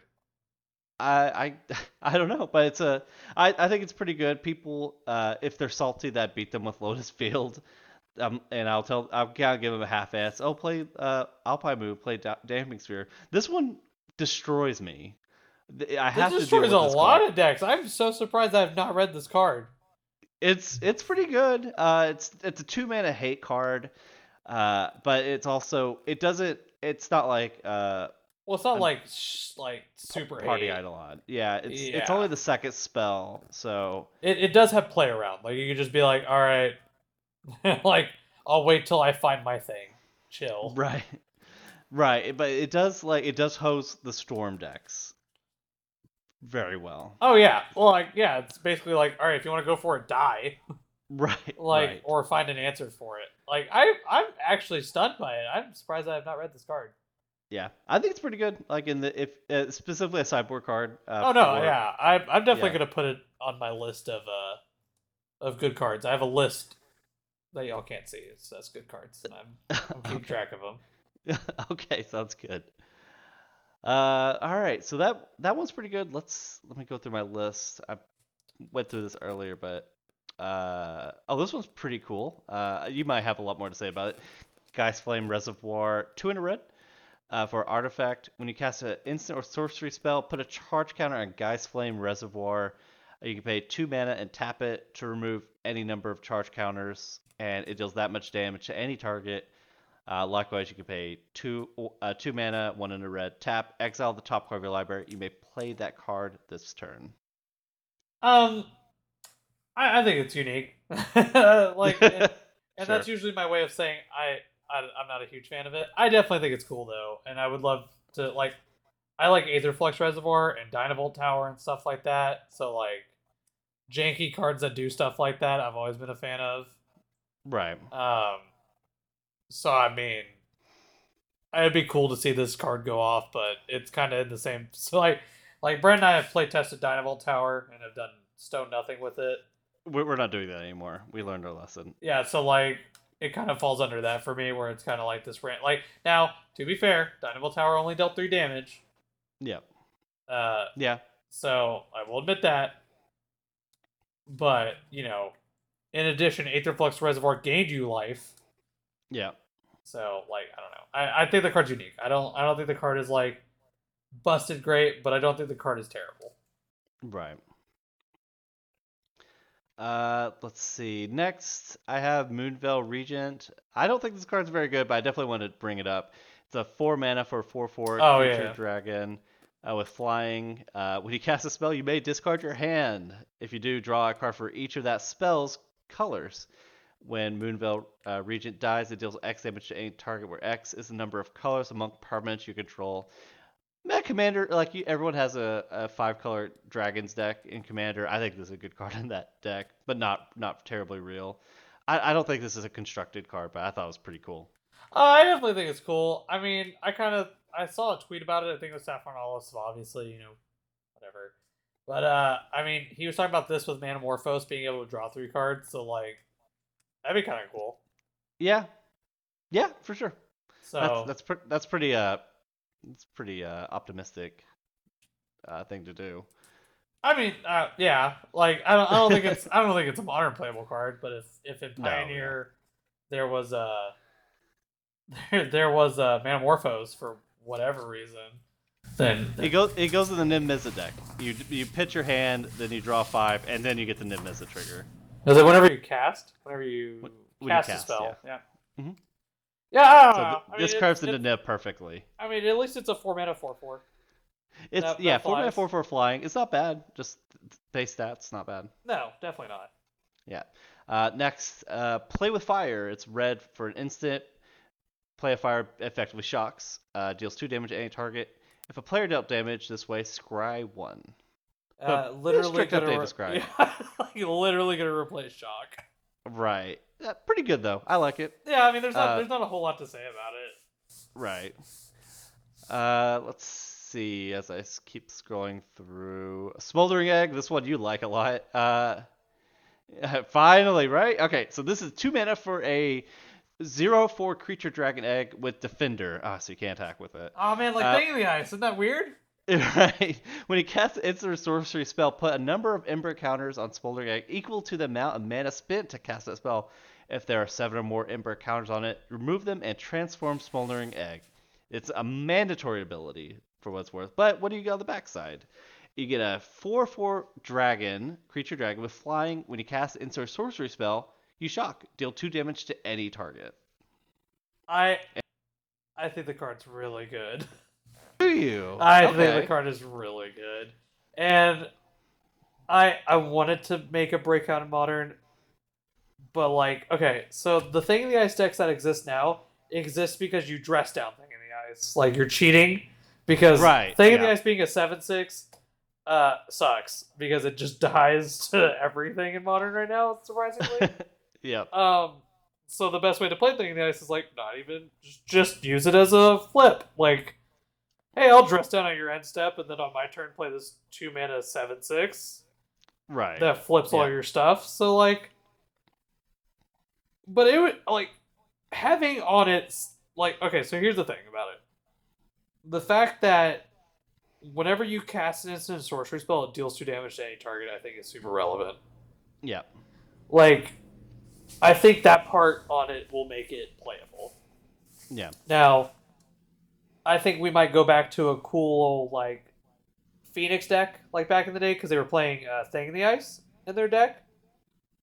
Right. But yeah. now you could play this, and you could be like Morphos, put 2 counters on it, bolt your opponent, put 1 counter on it, so that's 3. Bolt your Yeah. opponent again, put another counter on it, and then you could go back to playing Finale. That's true. That removes a ton of counters. Yeah, and then it casts the spells, so Right. you get to shock them for everyone. Like I don't know. They have Demolic now though, so I don't know how much they have for slot room because Demolic kind of fits their deck better. Right. But Yeah. I don't know. I think the card's cool. I think the card will see play. I know it will definitely be a week 1 card where like it sees play for because people want it to work. Yeah. But I will not be one of those people because I am not great at brewing in Modern. So good luck to anyone that wants to brew with that card. And if you do, send me your list. I promise I'll play it. Right. So that's actually all I have for red. Is there anything that you wanted to cover? I think you covered it because that was definitely my big one. Was him? Oh, Yeah. a quick one. Falkenrath Pit Fighter. I think actually I've seen a lot of people online talk about. So 1 mana 2/1 for a red. It has an activated ability which is 1 in a red. Discard a card, sacrifice a vampire, draw 2 cards. Activate this only if your opponent lost life this turn. Okay. Sure. I think I've seen a lot of people talk about it being super playable, like in certain formats and stuff, and I kind of agree on that because I like it. I mean, it fits the whole 1 mana 2/1 thing, so it does what red wants. Right. Yeah. So we'll just see, but I think it's cool. Okay. All right. Now to everyone's favorite color, green. Let's start with a pretty good one. Augur of Autumn. 1 green for a 2/3 creature human druid. You may look at the top card of your library at any time. You may play land cards. lands from the top of your library, as long as you and it has Coven, which is as long as you control 3 or more creatures with different powers, you may cast creature spells from the top of your library. So very much like the centaur, I cannot think of its name. The 2/4 You talking about my good old brother Courser of Groovix? Courser. Yeah, exactly. Yeah. Except it doesn't have +1 power to the butt. Or Right. toughness. Dice to bolt, unfortunately. Also not enchantment, doesn't turn on your whatever it's called. Why am I blanking on that? What does Darcy have? Delirium. Delirium. Yeah, don't Sure. turn that on. Either way, though, I think the card's good. Yep. So you get to play. You obviously get to peek at your Oh, and deck. different than Courser You don't too. reveal. Yeah, different Yeah. than Courser. It does not reveal, so your opponent doesn't get to see what's coming. Right. Because So if you're playing against Leonard, you don't get they well, don't get you. I have played a lot of. I love Green White Company in Modern. It's one of my favorite archetypes, and though a Yeah. lot of people sometimes say that, like, oh, it doesn't matter if they see the top card of your library. In a lot of games, you'd be surprised how often like your opponent will change their decision because they know you're drawing like a bomb. Right. Like I loved playing Archangel Avacyn as a one of in a lot of my list, and a lot of people, if they saw her, were like, "I'm just not going to commit like to an all-out attack," Right. because then like they know that I have her in hand. Yeah. Or like if there's a Coco on top, then they're like, "Okay, well I'll just hold up counterspell versus like tapping out for a Teferi or something." Right. So or something like a Jace. Yeah. So like being able to peek versus always having to look. Right. Yeah. And then having the extra text of you can cast creature spells if you're at a specific point. Right. I'm pretty glad that you don't reveal the top card as opposed to in course, or you both players know what's coming up. Oh yeah. So yeah, so I like it quite a bit more. Next I have the tireless tracker we have at home, Briar Bridge Tracker. Yes. For a 2/3 creature human scout with vigilance. When Briar Bridge Tracker enters the battlefield, investigate, which is create a clue token. As long as you control a token, Briar Bridge Tracker gets +2/+0, making it 4/3 if you have a clue or any other token. I don't. Tracker is pretty good, and I don't think this think replace in it. comparison. I don't even think No. it's close. Yeah, so Tireless Tracker is definitely the quarterback, the senior quarterback, gets all the chicks, just great arm. This one's the nerd, right? Yeah, Not- no, like, dude, it's not even close. Like, yeah. I don't care if Tracker's a 3/2. I don't care. Tracker makes tokens that draw cards and gets bigger when you crack them. Not even when you crack Right. them, if they just go anywhere. Right. like my clue got blown up, +1 counter. Right. Or No, I've seen. is it I've whenever seen- a clue goes to a graveyard or whenever you sacrifice it? No, when you sacrifice a clue, it gets +1/+1. Yeah, I've that's seen right. an Emrakul get thrown at Jim Davis. He's like, all right, I'll just sacrifice these 6 clues, and triggers. Yep. All of it went to the Tireless Tracker, Yeah. which is hilarious. I don't think this card's terribly good. I mean, unfortunately. it might see standard play, but like, Yeah, when I was for first sure. reading it, when it got spoiled, I saw Bridgebrain Tracker, and I was like, oh my god. And then I read Vigilance, I was like, what? And then I saw when it enters battlefield, create investigate, and I was like, please. And then that was where the text stopped, and I cried. I was like, that's like why? just a little more, please. Something. Yeah, that's too bad. Tracker's still a modern power level card too. Oh So yeah, it's- yeah. Yeah. Next one. Speaking of disappointment, let's go to Consuming Blob. 3 green for a star +1 creature ooze. Power is equal to a number of card types in your graveyard, and toughness is equal to that +1. At your end step, create a token of this power, star and star +1. So basically a Goyf that only counts your own graveyard for 5 mana. But you do make tokens of it at your end step. Biogenic Ooze did see standard play. Did it? Okay. The one that keeps making 2/2s, and then it's yeah, like he's spitting out 2/2s, I think, right? It's the 5 mana like 4/4. Okay. Let's see. Yeah, when it enters battlefield, make a 2/2, and then at the beginning of your end step, you put a +1 counter on each ooze, and then you can pay 4 to make it 2/2. Right. Okay, so a little bit of a different card, but still like its Yeah, floor is a little bit higher. yeah. I mean, like this card keeps making copies of itself, Right. so I think it's okay. Yeah. Let's see. Let's continue moving on. I know you. I know you want to talk about her, or Uh, you don't want to, but I know that that they're staring at you. do you? I guess maybe I don't know what you're talking about. We have the strictly worst Outland Liberator, worse than Thrashing Brontodon. No, I'm talking I, about it. It's a mythic. it's a mythic. I guess I'm not sure which one you're talking about. It's card type planeswalker. Oh, we're not. We'll go over that one. It's not next on the list though. Oh, you're saving that? Oh, okay. I'm saving it for the W's in the alphabet. Okay, so next one I have. So let's go Outland Liberator. I think these cards are always neat. It's one in a green for a 2/2 creature human werewolf. Has the pay one and sacrifice this to destroy an artifact or enchantment. So much like my beloved Thrashing Brontodon. Also has Daybound. So if a player casts no spells during their own turn, it becomes night. Next turn, the backside is the same. Pay one sacrifice to destroy artifact or enchantment. And when Frenzied Trapbreaker, that's the backside. When Frenzied Trapbreaker attacks, destroy target artifact or enchantment defending player controls and Nightbound. I think that card's very good. You do you. Uh, Nice. I mean, like, if you get to flip it, you just get to blow up an enchantment every time it turns sideways or artifact. Like, That's pretty good. I'm talking about for like standard and stuff. Like, No, sure. I think it's Yeah. a good card. Right. I think it actually is better than Thrashing Brontodon just because the bodies you get 2 mana 2/2 body, pretty fair, and then you always just blow up a enchantment or artifact. And yeah, the backside is really good. 3/3 body that on attack you get that same kind of disenchant. Pretty good. What was the? I know we don't have it in this set. But if any of you remember from good old back in Shadows over Innistrad, we had a 2-drop that was a 4/4, or was it a 3/3?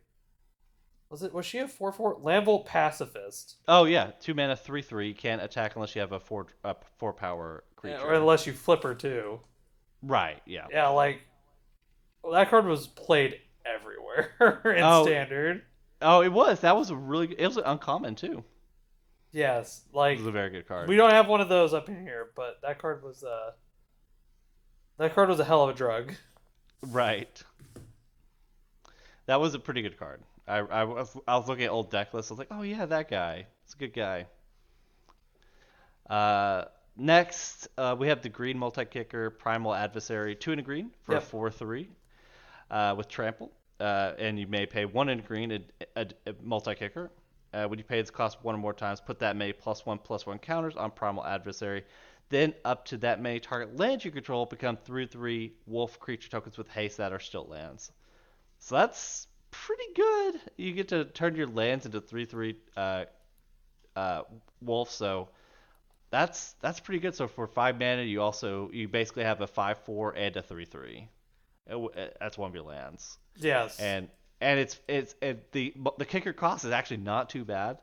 So you can do it on 2 or 3, and you just are going wide all of a sudden with this creature. This card seems really good. Yes, I definitely agree. It's very good at the cycle. Yeah. Like I don't know. I was looking at it and it's just good. Yeah. Yeah. I can't really visualize the deck right now, but it just that it Well, has there is a lot of good text. Well, so the thing about werewolves and zombies and vampires is like obviously the Innistrad sets always produce like tribal matters decks, Yeah. and we haven't gotten to them yet. But in multicolored, there are lords. Yes. So like yeah. there is a wolf werewolf lord. So like if you turn your lands into 3/3s, they can be 4/4s. Right. So, and we also still have the what's that werewolf from the D&D set in standard, the 2 green. It's like a 2 green Ooh. 3/3 or something with trample. Okay. And yeah, like and that's a big card in standard right now, and you get to play it in this werewolf wolf deck. Right. Yeah. Yeah. Right away, you get a pretty good uh, partner card with this card. Yeah, werewolf pack leader. It's a 2 mana 3/3. Oh yeah, and whenever you're whenever werewolf pack leader attacks, if you attacked with creatures with total power 6 or greater, you draw a card. That's pretty good. Yeah, and then it has pay 4 until end of turn. Werewolf pack leader has base power and toughness 5/5 against trample and loses being a human.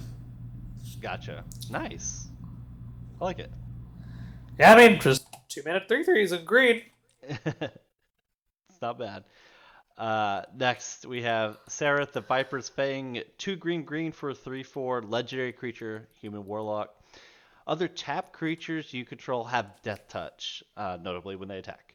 Other untapped creatures you control have Hexproof, and then for 1 and tap Sareth, untap another target creature or land you control. So it has the you can kind of give your creature pseudo Hexproof if they're attacking. So this was kind of hard to kind of really digest, but your creatures have Death Touch. That's the easy part. So it'll trade up with anything, and your untapped creatures can't be you can't hit them with spot removal. I mean the big thing about her is she definitely has to be answered. That's true. Because you Yeah. can, she procs creatures. Yeah. Because you're like, all right, bolt your dude, and you're like, untap it. Like Yeah. she procs creatures pretty well, so She does. I just I'm not quite seeing it too much, but yeah, you're right. It does have the you have to it starts with her. Like you have to kill her first and then you can protect your and oh, she has Warlock other Warrior. untapped creatures. Okay, I was gonna say Yeah. like you couldn't even target her because she has hexproof, but no, she doesn't. Oh, She doesn't even. Jesus. She doesn't even have Yeah. it. Well, I mean they can't give Yeah. it to her. No, could you imagine? That'd be awesome. Uh yeah, I think it certainly can be a card. I'm a little I don't think it'll be terribly good, but it certainly can be. Oh no, And I I agree. like the Death Touch card where its creatures now all trade, like at least. Yeah, like you attack with all your 1/1s or something, and now you're like, Right. okay, like yeah, they're like this is a trade versus like a chump Right. or not a Yeah, I chump. think it. Yeah, Yeah, your chump attack now will trade. Uh, Next, I think this one's pretty cool. 3 green green green. Storm the Festival as a sorcery. Look at the top 5 cards of your library. You may put up to 2 permanent cards with mana value 5 or less from among them onto the battlefield. The rest go in the bottom, and you can flashback for 10 mana. So 7 green green green. it's Big That Coco. it's chonky Coco, and you put just cards. It's not just they're not restricted to creatures, so you could just get either 2 lands if that's I mean that's not great, but you can get 2 walkers. You get Fairy, Hero of Dominaria, and oh I don't know, Gideon Ally of Zendikar then oh Jesus, that would be good. or Gideon Jura. Right, Gideon Jura, lots of cool stuff. I kind of thought of this as a devotion card a little bit because that was the deck I played, and actually I played it modern. For 6 mana, this could easily get 2 like Nissa, who shakes the world, in that spot, And like Vivian or something. and Vivian. Yeah, those are the 2 big hits. Even like cards like Llanowar Visionary or Llanowar Tribe are pretty decent. You just add a crap load of devotion, and it also finds Nykthos too if that's like the missing card. Or like I think Karn. or Karn, yeah, yeah, Like exactly. it's a good card. Yeah, I think it might. I don't know how if it hits any other deck, any other notable deck in these Eternal formats, but it does seem like a very like that ceiling is very high on this card. Yeah, I definitely agree with that. Yeah. Let's see. Next we have uh, I guess we have a new Frost. Not Frost. This What's the Grave black Titan, Grave yeah! Tide? I love this card. I was wanting to talk about it. All right. Well, let's get into it. It's Tovalar's Huntmaster, 4 green green for 6/6 creature human werewolf. When he enters the battlefield, create 2/2/2 green wolf creature tokens. Also has daybound. The backside, the nightbound side is same thing when it enters the battlefield or attacks. This one actually, I'm sorry. This one has when it enters the battlefield or attacks, create two It 2/2 becomes it green becomes an wolf creature actual Grave tokens. Titan. It actually becomes actual Grave Titan, yeah. It also has 4 mana, 2 green. Another target wolf or werewolf you control fights another target creature you don't control. Yeah, the card's good. Yeah. I think if you're definitely playing werewolves, and I mean, I guess you could play werewolves in Pioneer now as an archetype. Right. I don't know how good they'd be, but you could do it. Right. So Yeah, I it does definitely seem pretty see good. that you would want to play the thing that makes tutus. Right. I mean, it's good. Yeah. I like it. Yeah. Next, I guess we'll go over it now. So this was quite a bit of text. Rin at 7, 3 green for legendary Planeswalker Rin, starting low to is at 5, has the plus ability of reveal the top 4 cards of your library, put all land cards revealed this way into your hand, and the rest in the graveyard. 0 ability, put any number of lands from your hand on the battlefield tapped.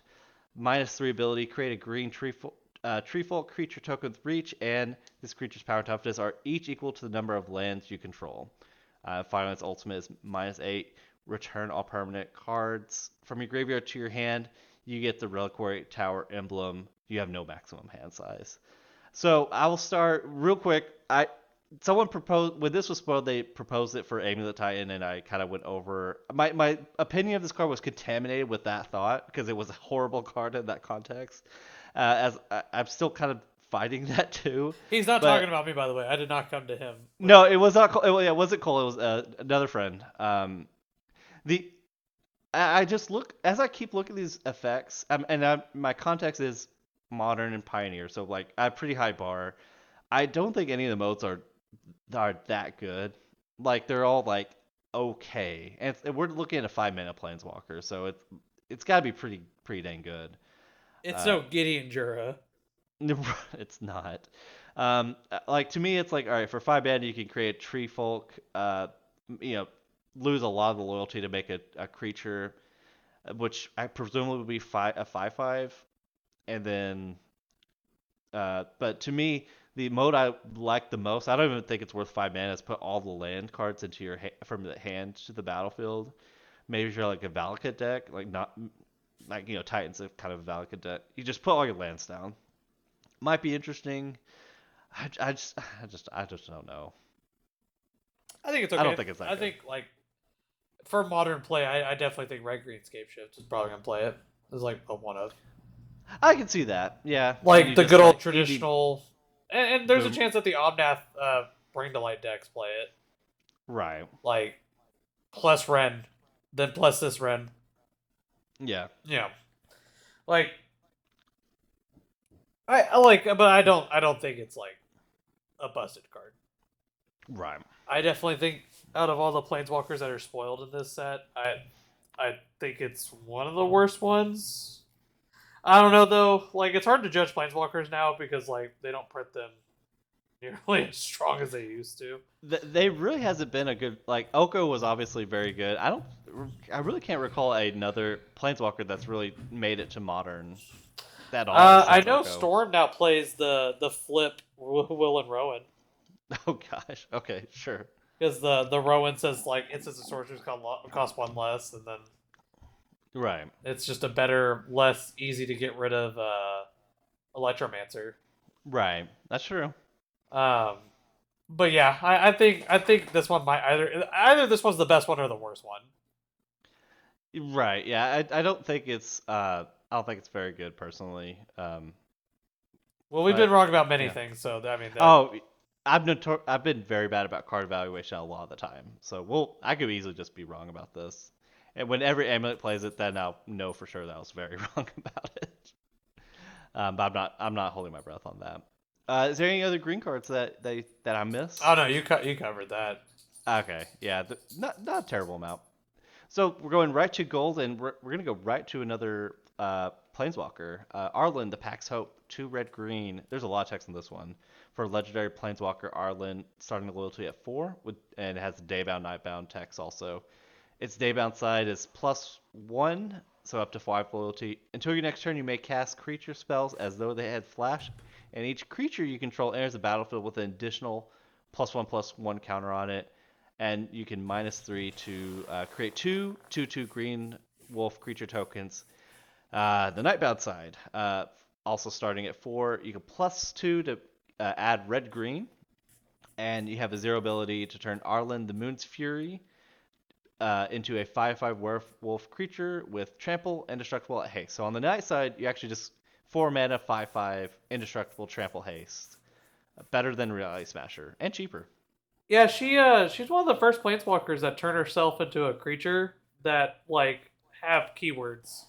Right. Because usually we had Gideon, and I mean I really only could think of Gideon. And Gideon's always thing was that prevent all damage that would be dealt to him.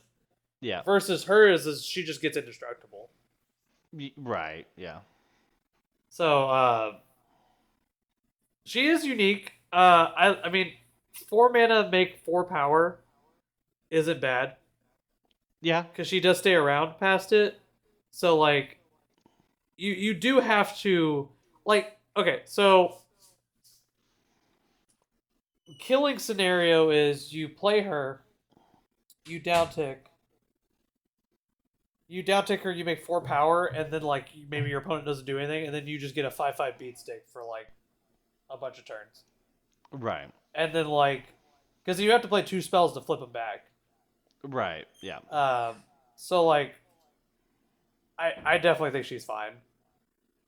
Yeah, I think so too. It's definitely like one of the premier, like Arlen's like this is the Innistrad card for sure. Like she was in the last Innistrad. So. Yeah, her first appearance was Shadows, Right. and we never really got to know like who Arlen Cord was, and now this whole set's about her. So it's pretty interesting. I mean, I've always wanted more lore about Arlen, so on that side of things, this is cool. And I kind of thought about too, like if we're just thinking about like eternal formats like Pioneer. The Domri from War of the Spark is played a lot, and you could easily just curve this into her, and then downtick her, make basically 6 power. Right. And, that's true. And yeah, like like if you're building a werewolf deck, like let's say you're brewing a werewolf deck for Pioneer, anyways, you're probably gonna play her, obviously, and you're more than certainly gonna play Domri. Yeah. So I mean. I don't even remember what the old Arlen did. I think she just made a 2/2. Because I think you actually had to do something to flip her. Yeah. So the old Arlen, 2 in red and green. She came in at 3 loyalty. So her +1 was until end of turn, up to 1 target creature gains +2/+2 and gains vigilance and haste. That's okay. Yep. And then her 0 was make a 2/2, which I remember seeing this and I was like, yo, what? Because we've had Planeswalkers that their 0 makes a 2/2. That's true. Ally of Zendikar. But then she transforms. It's not a May. She has to.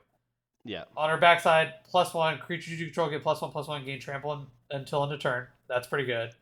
-1, she deals 3 damage to target creature or player, and then you have to transform her back.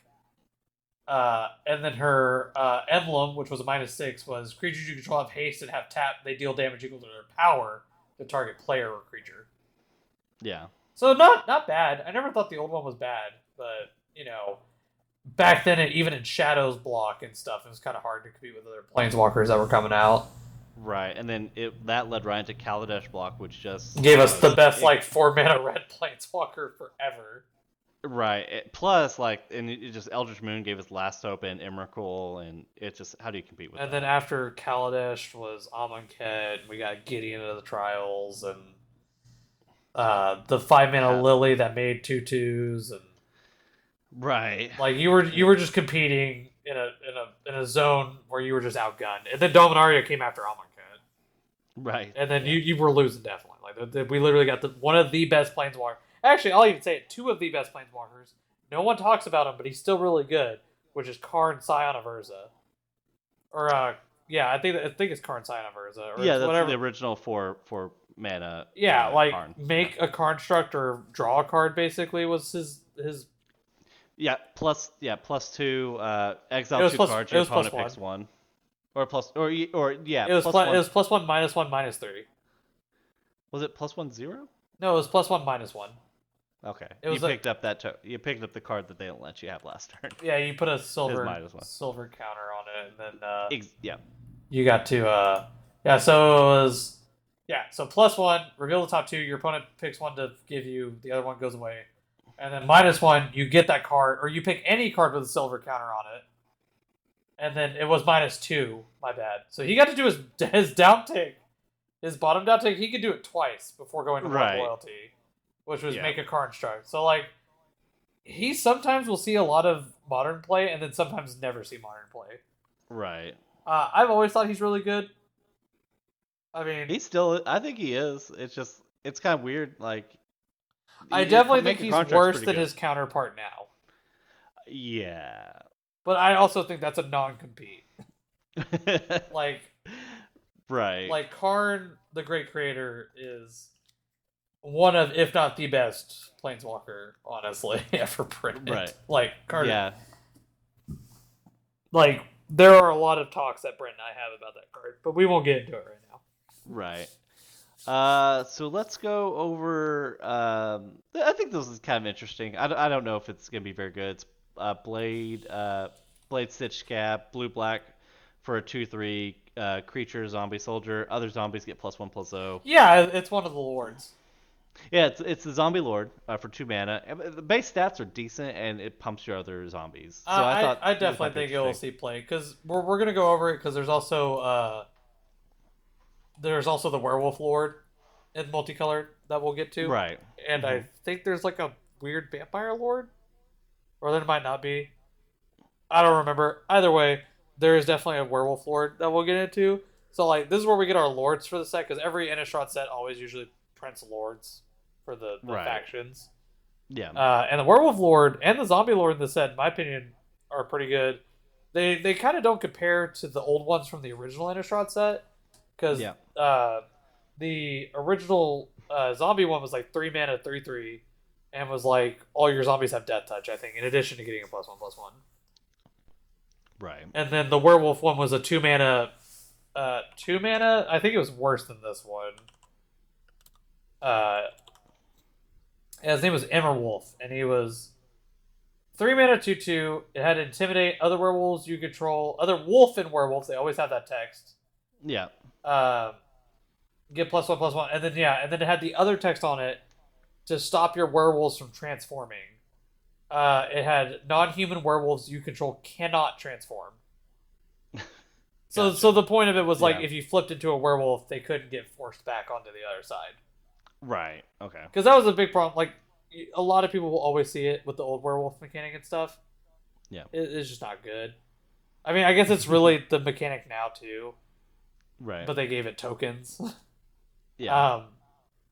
It's just really rough, because like, most of the time it's not hard to cast 2 spells. No. Yeah. Most of the time, like in most formats, you just be like, I'll play 2 1-drops, and then you're like, oh, all this work for my really cool werewolves is gone. Yeah.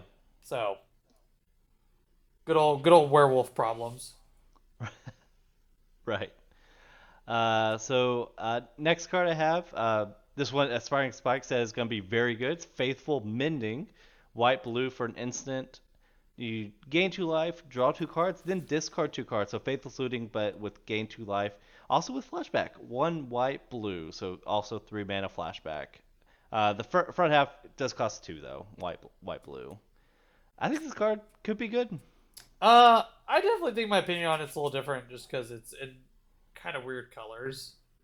I guess for True. modern though, there are a lot of Reanimator decks that are not red, Right. and that kind of fits perfectly within those, Yeah. because it's I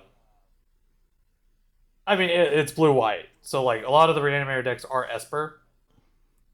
Right. So That's true. you just get to be like, cool, this is already like a free card for me. Yeah. So I definitely think it's okay.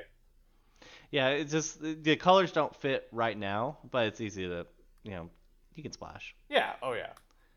And the gain 2 life is not irrelevant, and plus you have to fetch shock anyway for the blue, so you get that life back. Yeah. Yes. Oh yeah. Yeah. So yeah, looks good.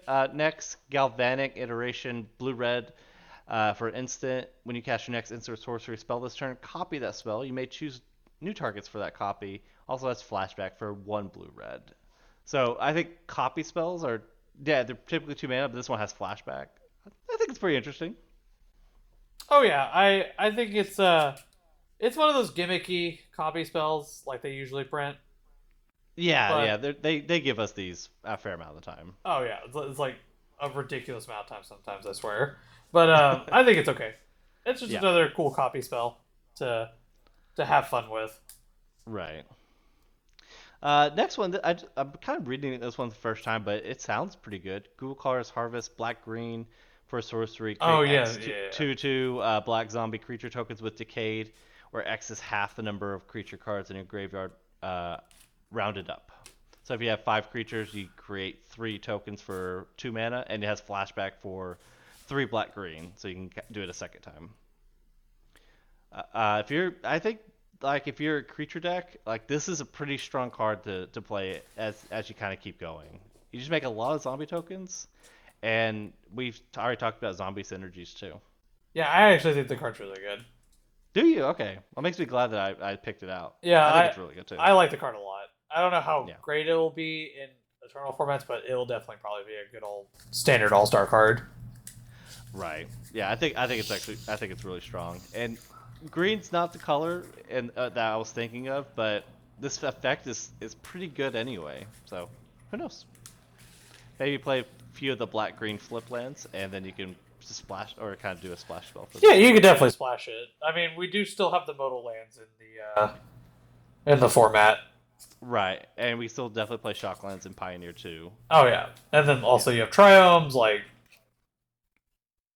I mean, there's not a Sultai triome. Oh yeah, there is. No, there is. Yeah. There's Zagoth triome. Yeah. Totally works. Easy. Okay. Let's see. Keep moving on. I guess we'll do Sigarda, Champion of Light. 1 green, white for a 4/4 legendary creature angel with flying and trample. Humans you control get +1/+1. It has the Coven. So when Sigarda attacks, if you control 3 or more creatures with different powers, look at the top 5 cards of your library. You may reveal a human creature and put it in your hand. I don't really like this card that much, but I think it had Sigarda, so that was kind of interesting to me. I think it's okay. I was talking to a buddy of mine about it, and we both kind of just came to the conclusion about that card where it was like, yeah, that card's got text. Right. Like that's kind of how we felt. Like, if there's a good humans archetype in Pioneer or Standard, then Yeah. she could definitely see some play there. It's just kind of weird because, like, for the most part, all Sigardas have done stuff with hexproof, Right. and Yeah. they made her a Flampler in this one. Yeah. So I just don't really get it. Yeah. I don't know why the change. It's just kind of weird. Yeah. Yeah, that's what I kind of thought too. It's like a little different. It's kind of, I think someone described it as like if you have the Covenant ability, it's a win more, and that's kind of true. If you have I mean, it's all these just like attacking creatures, you're probably already winning the game. 4-mana 4/4 Flampler is like real deal sometimes. Yeah, that's true. Already on its own. So Yeah. All right. Next, this one actually I think is very good.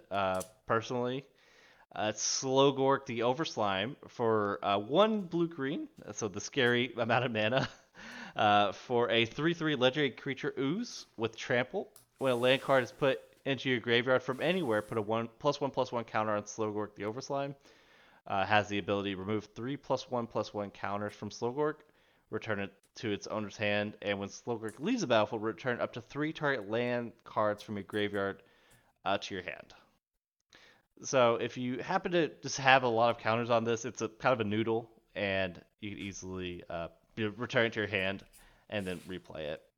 And it's also just like it's easy to give it extra power. So I thought this was a pretty good card. yeah, I think it's okay. Yeah. I was definitely interested in it. 3 mana is usually always my big key thing that I'll look into. Yeah, that's true. And this one I think is cool. I always like these cards. Siphon Insight with Yeah. blue black for an instant. Look at the top two cards of target opponent's library. Exile one of them face down and the other on the bottom of that library. You may look at it and play the exile card for as long as it remains exiled. You may spend mana as those mana of any color to cast it, and also it's flashback for 3 mana, 1 blue black. So I love Gonti when it was first previewed. That was the first Yeah. time I was like, you look at 4, you exile a card, and you just cast it. So this one also, if they keep a card on top, through a scry or something, you're like, well, I kind of want it, and you just take it. It's so cheap too. I think it's like it's kind of a jerk card, but I think it's really cool. I like it quite a bit. I definitely think it's really cool. Right. Next, the weakest Teferi we may have ever seen. Teferi who slows the sunset. 2 white blue for a 4 mana legendary planeswalker Teferi. +1 ability to choose up to 1 target artifact, up to 1 target creature, and up to 1 target land. Actually, I have to click on it. The text is small through my window. Tons of words. So choose an artifact, creature, and up to a land.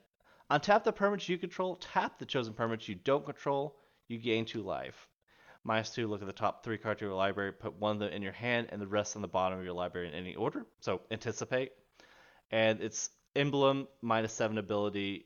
You get emblem with untap all permanents you control during each opponent's untap step, and you draw a card during each of your opponent's draw step. So each turn you untap your cards, and then you draw a card. It is the emblem.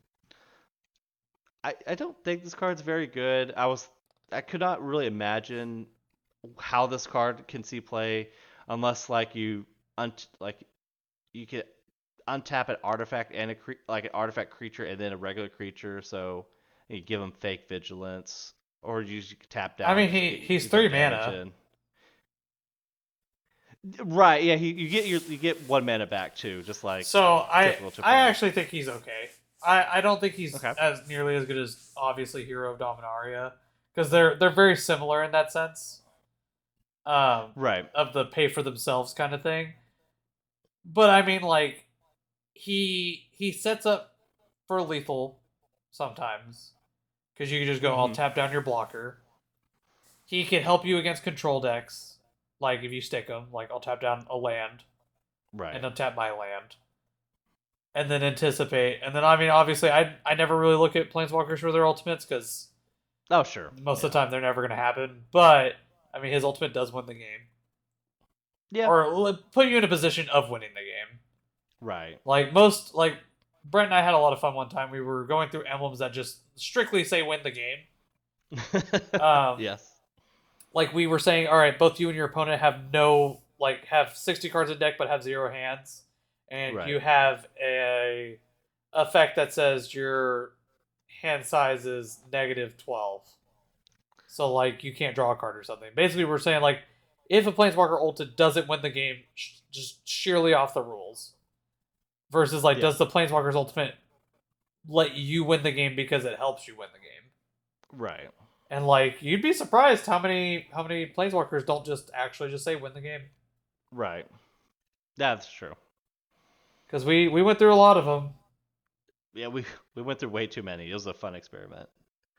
I was also kind of thinking this +1, if it's Arbor Elf Utopia Sprawl, you get 4 mana back. I was kind of thinking of like, what scenario is that really good? I didn't think that effect was too good, so I don't think that was the right shell. But I don't know. I think it's fine. Like, I think it's fine. Okay.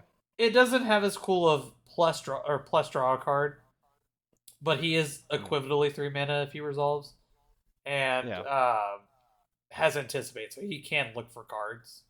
Right. So true. I definitely think he's okay. Yeah. I mean, I saw they spoiled a card with his art on it, and I was so scared because I'm so tired of good Teferis. And I think Core 21 Teferi is underrated. I definitely think the card's okay. It's wild that it doesn't see hardly any play. It was like a very hyped card at the time too. Yeah, it's just dirtling, not drawing cards, but like netting 0 is just not that good. Yeah, it's true. So that's actually all I have for the gold cards. Is there anything that you wanted to cover? Besides the Werewolf Lord, um, so I'm gonna go over 3 cards Okay, real sure. quick. I mean, No, you're good. one of them is just purely for art. So Okay. the Werewolf Lord, Kessig Naturalist, red and a green. It's a 2/2. Whenever it attacks, you add red or green. Until end of turn, you don't lose the mana as steps and phases end. So you're probably like, hey, Cole, that's not a Werewolf Lord. You're an idiot. And you'd be right. But when it flips, it says other wolves and werewolves you control get +1/+1. So ha.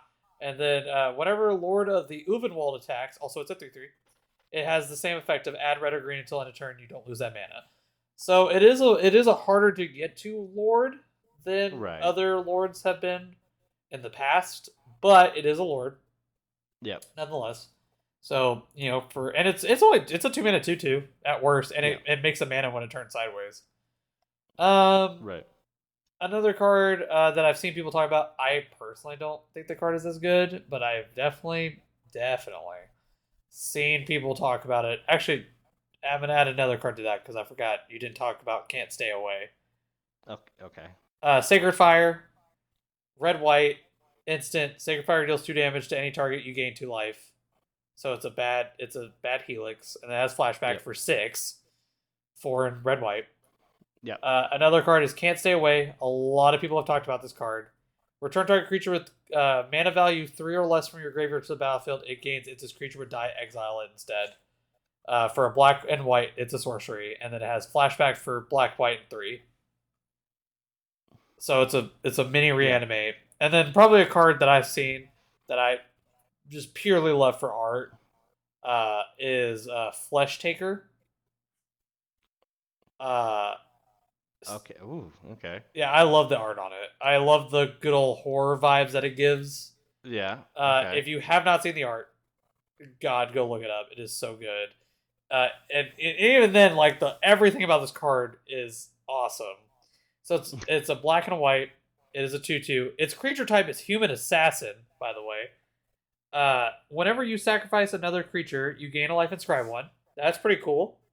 Yep. Then it has pay 1, sacrifice another creature. Flesh Taker gets +2/+2 till on a turn, and then it's flavored Husk. Yes, and it has its flavor text is a soulless husk of endless hunger. I definitely think the card's cool. Out of other gold cards, though, we did get the legendary werewolf everybody's talking about, finally, because nobody likes Ulrich from Eldritch Moon, which was Tovalar. Whenever a wolf or werewolf you control deals combat damage, you get to draw a card, which is really good. He's a 3-mana 3/3. And then at the beginning of your upkeep, if you control 3 or more werewolves, he forces the transformation. So that's something that's always good. Yeah. And then on the backside, it's a 4/4. Whenever a wolf or werewolf you control deals combat damage to a player, you still get the draw card effect. Still good. And then it has Kessig Wolfrun as an actual effect on him, which is X, red, green, target wolf or werewolf. Well, I guess it's not Kessig Wolfrun, but target wolf or werewolf you control gets +X/+0 and gains trample until end of turn. They just play red green 3 times and give 3 wolves or werewolves trample. If that's all what you need. Yeah, I mean, very good. We've talked about earlier, like there's literally a Grave Titan werewolf in the set, so that's true. I mean, you could literally just go red green. It's a 7/7 with trample now. Good luck. Yeah. Make 2 2/2s. Like right. I definitely think when the set comes out, Brent and I are going to talk about it on the podcast probably a bit. I'm going to brew a werewolf and a zombie deck and a Delver deck, and we're probably going to brew it together. And it'll be fun. Obviously, for Pioneer, we're no Saffron Olive. We can't do it in Modern. Right. But I definitely think it'll be fun. Yeah, I think so too. So to the colorless cards? Yeah, I mean, really, there's like only one, and to me at least. Well, to me, it's the new Art Pithing Needle. That's what I was gonna say. Is it's just okay? Yeah, I mean it's a good card. Yeah, I think this Celestis or whatever. Celestis. Yeah, it's a 3-mana legendary artifact. If it's not day or night, make a day, and then it taps for a mana, and then pay 3. If it's night, it becomes day. Otherwise, it becomes night. Also, you can only activate it as a sorcery. And Right. then whenever day becomes night or night becomes day, you gain 1 life, and you may draw a card. If you do, you have to discard a card. Yeah. It, I think it's okay. I definitely Yeah. think the Pithing Needle is the coolest artifact. Yeah. Oh, yeah. I'm actually like these artifacts are kind of disappointing. I think All we'll of them. probably get like way more in the vampire set. Oh, sure. So to lands, I mean, lands will be pretty quick. They have the slow lands of the ally color, so they That are non-fetchable. non-fetchable. If you control two or more lands, they enter uh untapped. So as a uh, so so they enter the battlefield tapped unless you control two or more other lands. So the third land, if it's a third land or fourth land or fifth land, it's untapped. Yeah, I think I have that right. yeah. Yeah. So and they like you said, unfetchable, but they do fix your mana if you're splashing. Oh yeah. I mean, I think they're still good. Like they're definitely Pioneer and Standard good. Right. And if you care about your fourth or fifth and sixth mana untapped, these are decent. Whereas like the Botanical Sanctum and the fast lands from Kaldheim, not Kaldheim, Kaladesh. Kaladesh. Yeah, this is better, especially if you need untapped mana late in the game. I This mean, is like if perfect you're a there. control deck too that's splashing black, like Right. you can be like, oh, Shipwreck Marsh, like on turn 1 for my tap land, and then Right. kind of go from Yeah. there, or however you want to do it. Right. The only real other land we actually got was Hostile Hostel. This one's a lot to process. Yeah, do you want to read it or you want me to? I'll read it. So it's a Okay. land that the land that taps for colorless, so similar to Basic Waste. You also have one and tap and sacrifice a creature. Put a soul counter on hostile. If there are three or more soul counters on it, remove those counters. Transform, untap. Only at sorcery speed. So kind of a mouthful. Backside's creeping in artifact creature horror construct for a 3/7. Uh, when creeping in attacks, you may exile a creature card from your graveyard. If you do, each opponent loses X life, and you gain X life, where X the number of creature cards exiled creeping in. You pay 4 mana to phase out creeping in. So it has like Uh, pseudo proc. right, yeah. But you will have three creatures in your graveyard because you're sacrificing them, probably, as long as they're not tokens. And you attack for three, and then you drain for one. I don't think it's like terribly. I think it's cool. Like the backside's very cool. The art's Yeah, really cool. it's to me it's one of those gimmicky cards. Like, okay, so we're gonna talk about Eldritch Moon real quick. Okay. This episode's gone on long, but I want to add this in. One of my Okay, sure. favorite things was Hanweir Battlements. Okay. And the other card, Hanweir And, Garrison. mm-hmm.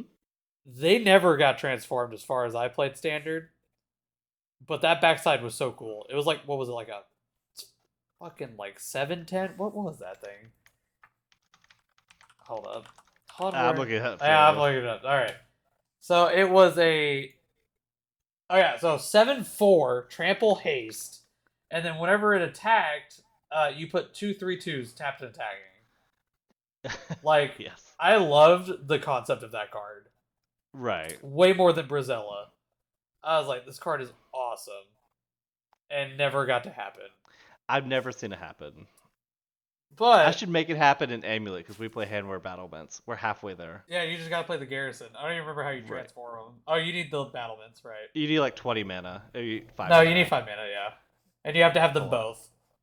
You have to have both. And my favorite part too was there were red decks in Standard that played Garrison because it was like a 3 mana, like 3/3 that spits out 1/1s every time it attacks. Yeah. 2/1/1s. Yeah, like Yeah. so there were people that played Garrison. You just never played, 3 mana 2/3, and you just never played the other one because why bother? Right. Like, I've always wanted to see it happen, and it will never happen. Right. And their captain, the Handware Militia captain, pretty good too. Yes. Oh, the rare, the white rare. Right. White rare that flips to power type equal to your creatures, and you always make a token after your end step. He got bigger. Yeah. I'd follow him into battle. He's a very good leader. Yeah, that's what this card reminds me of.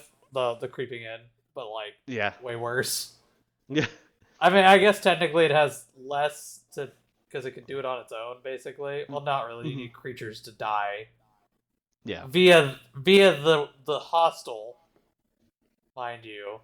I mean, I Right. guess the one thing though is it's probably like really hard to get rid of this thing though if like they never tap out. That's true.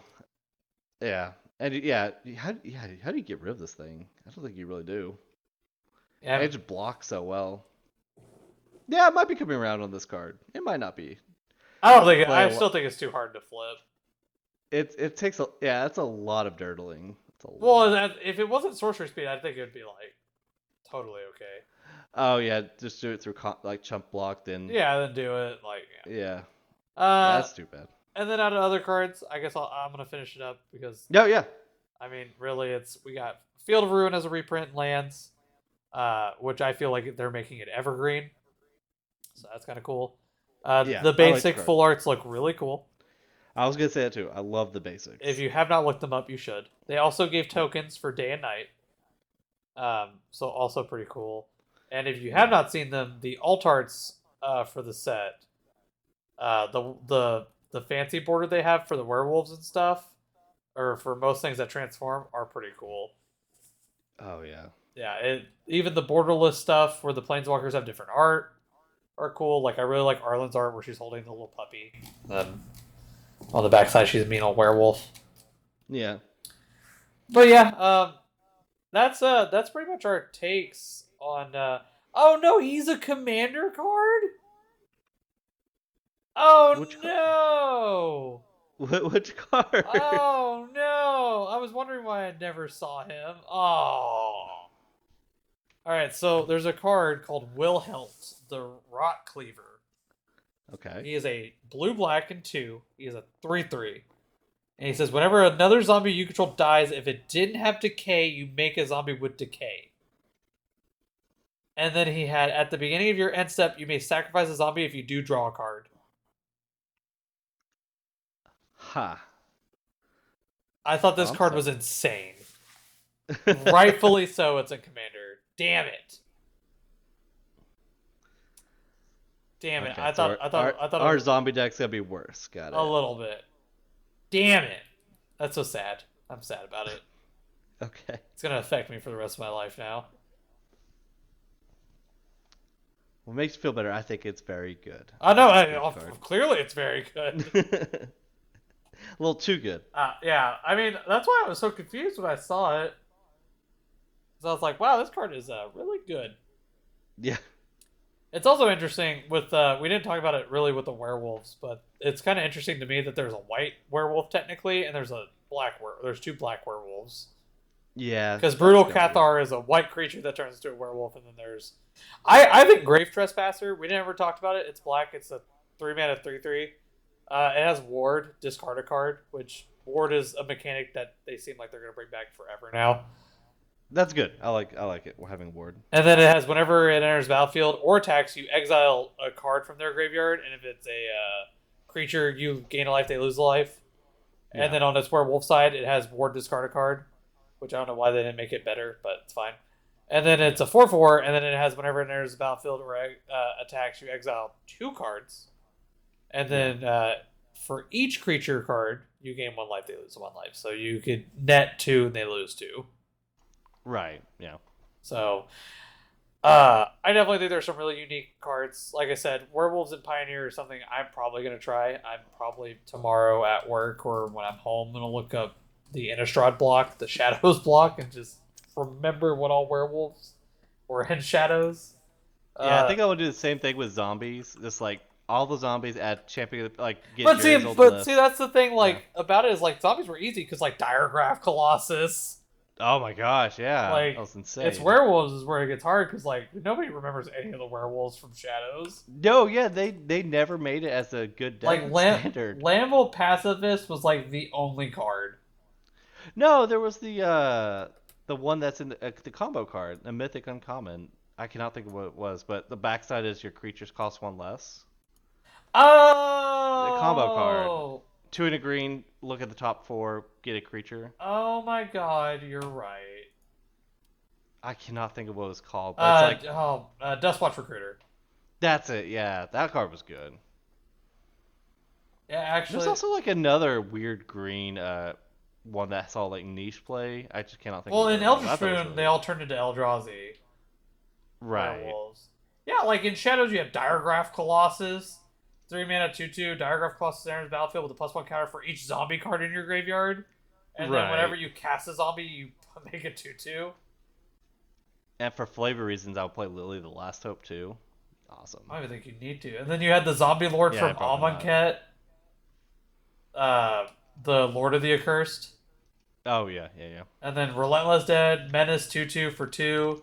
Whenever it dies, you may pay a black. If you do, return it to your owner's hand. And then whenever it dies, you may pay X. If you do, return another target zombie creature card with a recurring mana cost X to the battlefield. So when it dies, you can pay 2 total, and you can get back Relentless Dead to your hand and the champion to the battlefield. Right. And Crypt Breaker too. That's really good. Crypt Breaker, yeah, draw cards, and then for werewolves in red, you have Gyre Reach Bandit, 3 mana, 3/2 haste at the beginning of your upkeep. Yeah, it has the werewolf text, and then whenever a werewolf enters the battlefield under your control, you may transform it. So this one forces transformations on your werewolves. Right. Yeah, like there's this werewolf. So it's a. Oh wait, isn't there a hasty one? That's like, yeah, here he is. So he's a village messenger. It's a 1 mana 1/1 with haste, Oh yeah. and then it turns into Oh a my 2/2 God. with menace. Yeah, they would play that card. Red aggro would play it, not for anything else. Yeah, and then I'm just like browsing werewolves now that were in shadows. And then there's out of green. Green got all the good ones. Obviously, yeah, Dustwatch Recruiter, very good. Yeah.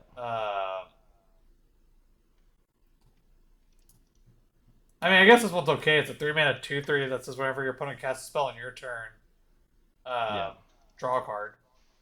And then whenever it flips, it has whenever an opponent casts a spell during your turn, draw 2 cards. Right. Then we have Landful Pacifist. It's a 2 mana 3/3 that can't attack. By the way, it can block. Right. Yeah, it just can't attack. And then I guess you do technically have Silverfur Partisan. It's Yeah. a trample. Whenever a wolf or werewolf you control becomes the target of this instant or sorcery spell, put a 2/2 green wolf creature token onto the battlefield. Right. Was there that never really took off as a standard deck, if I recall. No, Yeah, never. okay. I was about to say. I mean, you see. Okay. I hope. Okay. I hope we get there. I mean, I'm definitely gonna try and Pioneer. There's also what was that wolf from Core 19 or Core 21 that like is super good in it's like Night Pack Ambusher. Oh yeah. Yeah. 2 green, 4/4 flash. Yeah, at the beginning of your End end step, step. if you didn't Yeah. cast a spell this turn, make a 2/2. And then other Yeah. wolves and werewolves you control get +1/+1. It's pretty good. I'm definitely gonna play it. Oh, it actually spiked too. It went up to a whole 74 cents. Okay, I paid a lot more for my copies. Oh, I bet. Yeah, when it came out, it was $5. Yeah. I mean, it makes sense. Yeah. Card's very good. I remember Blue Green Flash tore up standard for God knows how long. Oh yeah. Dude, that was so fun in Pioneer. That's why it had a copy of that card. It was so good. Ugh. I hate Flash. Oh, it's so fair. I hate you. Okay. Oh, dude, I remember Wicked Wolf came out. I was like, oh, that card's gonna be so good. It was not very good. Which one was Wicked Wolf? 4 mana 3/3 Wolf, ATB fight, and you can sack a food, put a 1/1. Oh, that card on did. him. That card was so good when it came out. What do you mean? I think it was a I forget Oko what- Oko made that card phenomenal. That was how you beat the Oko mirrors. Okay. Yeah, like if you ever watch old Arena when Oko was legal, like Wicked Wolf was everywhere Okay. because it was No, I believe you. I believe it you. was just so good. I mean, it was really good. But with Ogo God, he went away back to the woods. Yeah, because you didn't just have the infinite food generation. Because like it was sack of food given indestructible. So with Right. Oko, it was like +2 make a food, and then I will have this permanent thing. And I think you got a +1 counter every time you did it too. Yeah, you did. So like, card was very good. Yeah. Oh, Lupine prototype. Card's not very good. That's a 5/5. It's a wolf. I didn't know it was a wolf. Yeah, I it's guess it it's a makes wolf. sense. Wolf construct. Yeah, just get Hellbent and you can attack. Easy. Just get help and you can attack. I remember when that card came out and Affinity was still a modern deck. Everybody was like, "Yeah, Affinity's gonna play the crap out of this card." It- You get Hellbent so often in Affinity. That's true. Oh, the promo card's 84 cents. Hell yeah, buyout. Buy. This is what the werewolf the new deck's gonna be. Lupine prototype.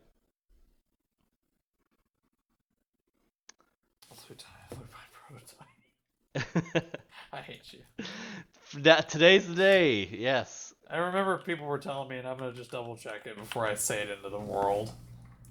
Okay. Oh my god, they did spike. So one of my favorite cards of all time. It's not legal in Pioneer, so we don't got to worry about it. Okay. Huntmaster of the Fells. Oh yes. Yeah, they spiked to $30. What? Are you kidding me? I'm not. This is real talk. Jeez. I mean, it is literally the best werewolf ever. Fair. Oh my god. Format it, make a Right. 2/2, gain 2, and then when it flips, deal 2. Was it Okay, deal I'm- 2 twice or make a 2/2 deal 2? It's just deal 2 to your opponent, deal 2 to a creature, and then it gains trample and it's a 4/4. Okay, I think we're gonna throw my at the market and get my money. Okay. That card's so good. No, I will always hold on to mine. I'll die. Okay. I love Huntmaster. Yeah, no, it's cute. It's fine.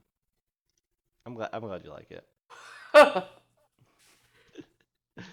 Yeah, TCG Market has updated. It said it was like $10, but then I click and yeah, it's like 25. Yeah, 30. no. I mean, I guess it makes sense.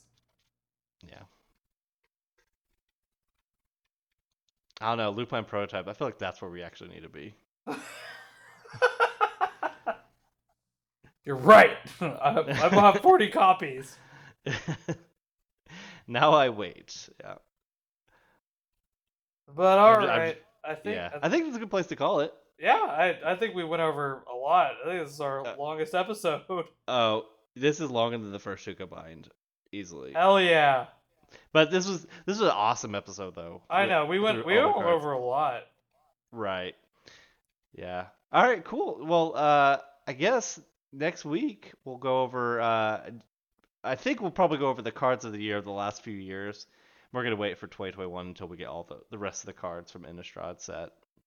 Yeah, oh, you want to wait till the next Innistrad set or Yeah, for 2021 I think so. But we could do the I mean, we past might as few well years. just wait. We could do next week. When does Shadows come out? Or Shadows. Midnight. When does Eldritch come out? Or whatever the set is called. It's this Friday actually. Is it really? Yeah. Oh, dude, I think I know what our next episode should be. We should be talking about Our pre-release, how we both 3-0'd. yes, A bunch of packs.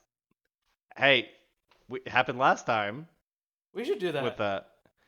with the MH. Actually, we did two-head giant. We didn't do so good, or we went 2-1. We went 2-1. Yeah, that's good. We lost our last round in D&D to the stupid sword that kills target player. Yeah, Is it really I this? Is it really this Friday? it is. Oh my god! All right, yeah, I think Yeah, I know our next episode, and I mean we could also talk about because we could rent cards Friday for Pioneer. That's true. We can start building some decks. Okay, so game plan team. We're going to on our next episode. We're gonna talk about pre-release, and during this next week, Brent and I are going to be in calls building decks for Pioneer. We're gonna try them out. Yes. Do they have to be with new cards, or can we just build like Aether Forks West Marvel decks? No, we can do that. I definitely really want to work on Blue Black Delver. Yeah, dude. Yeah, I think that's where I really want to start with Delver decks. So like either blue red or blue black. We'll figure it out. Thoughtseize is one of Yeah, the most critical cards in the whole format. So I mean, that's true. black does give you Thoughtseize, That's true. That's a pretty good card. and you also get Sedgemoor Witch as your as a just a dude that does something. But I guess in red you get Spyro, or not Spyro. You get Young Peasy. Or we could do just mono blue and play Scary Terry. Scary Terry. Yeah, we'll just play mono blue. Delver and just cheap counter spells. Easy. You could. There's a lot of variants for that, and then we could also do zombies because that should probably be pretty. Oh, dude, yeah, zombies is gonna be really, really dope. I pulled up Jerry's deck list while we were talking, and I'm like, okay, this is my template. What am I adding? And I'm gonna go from there. All right, so we're gonna call it there. I got work in the morning. All right, so I guess we'll call it there. Thanks everyone for listening, and we'll catch you guys next week. Yeah, see y'all next week.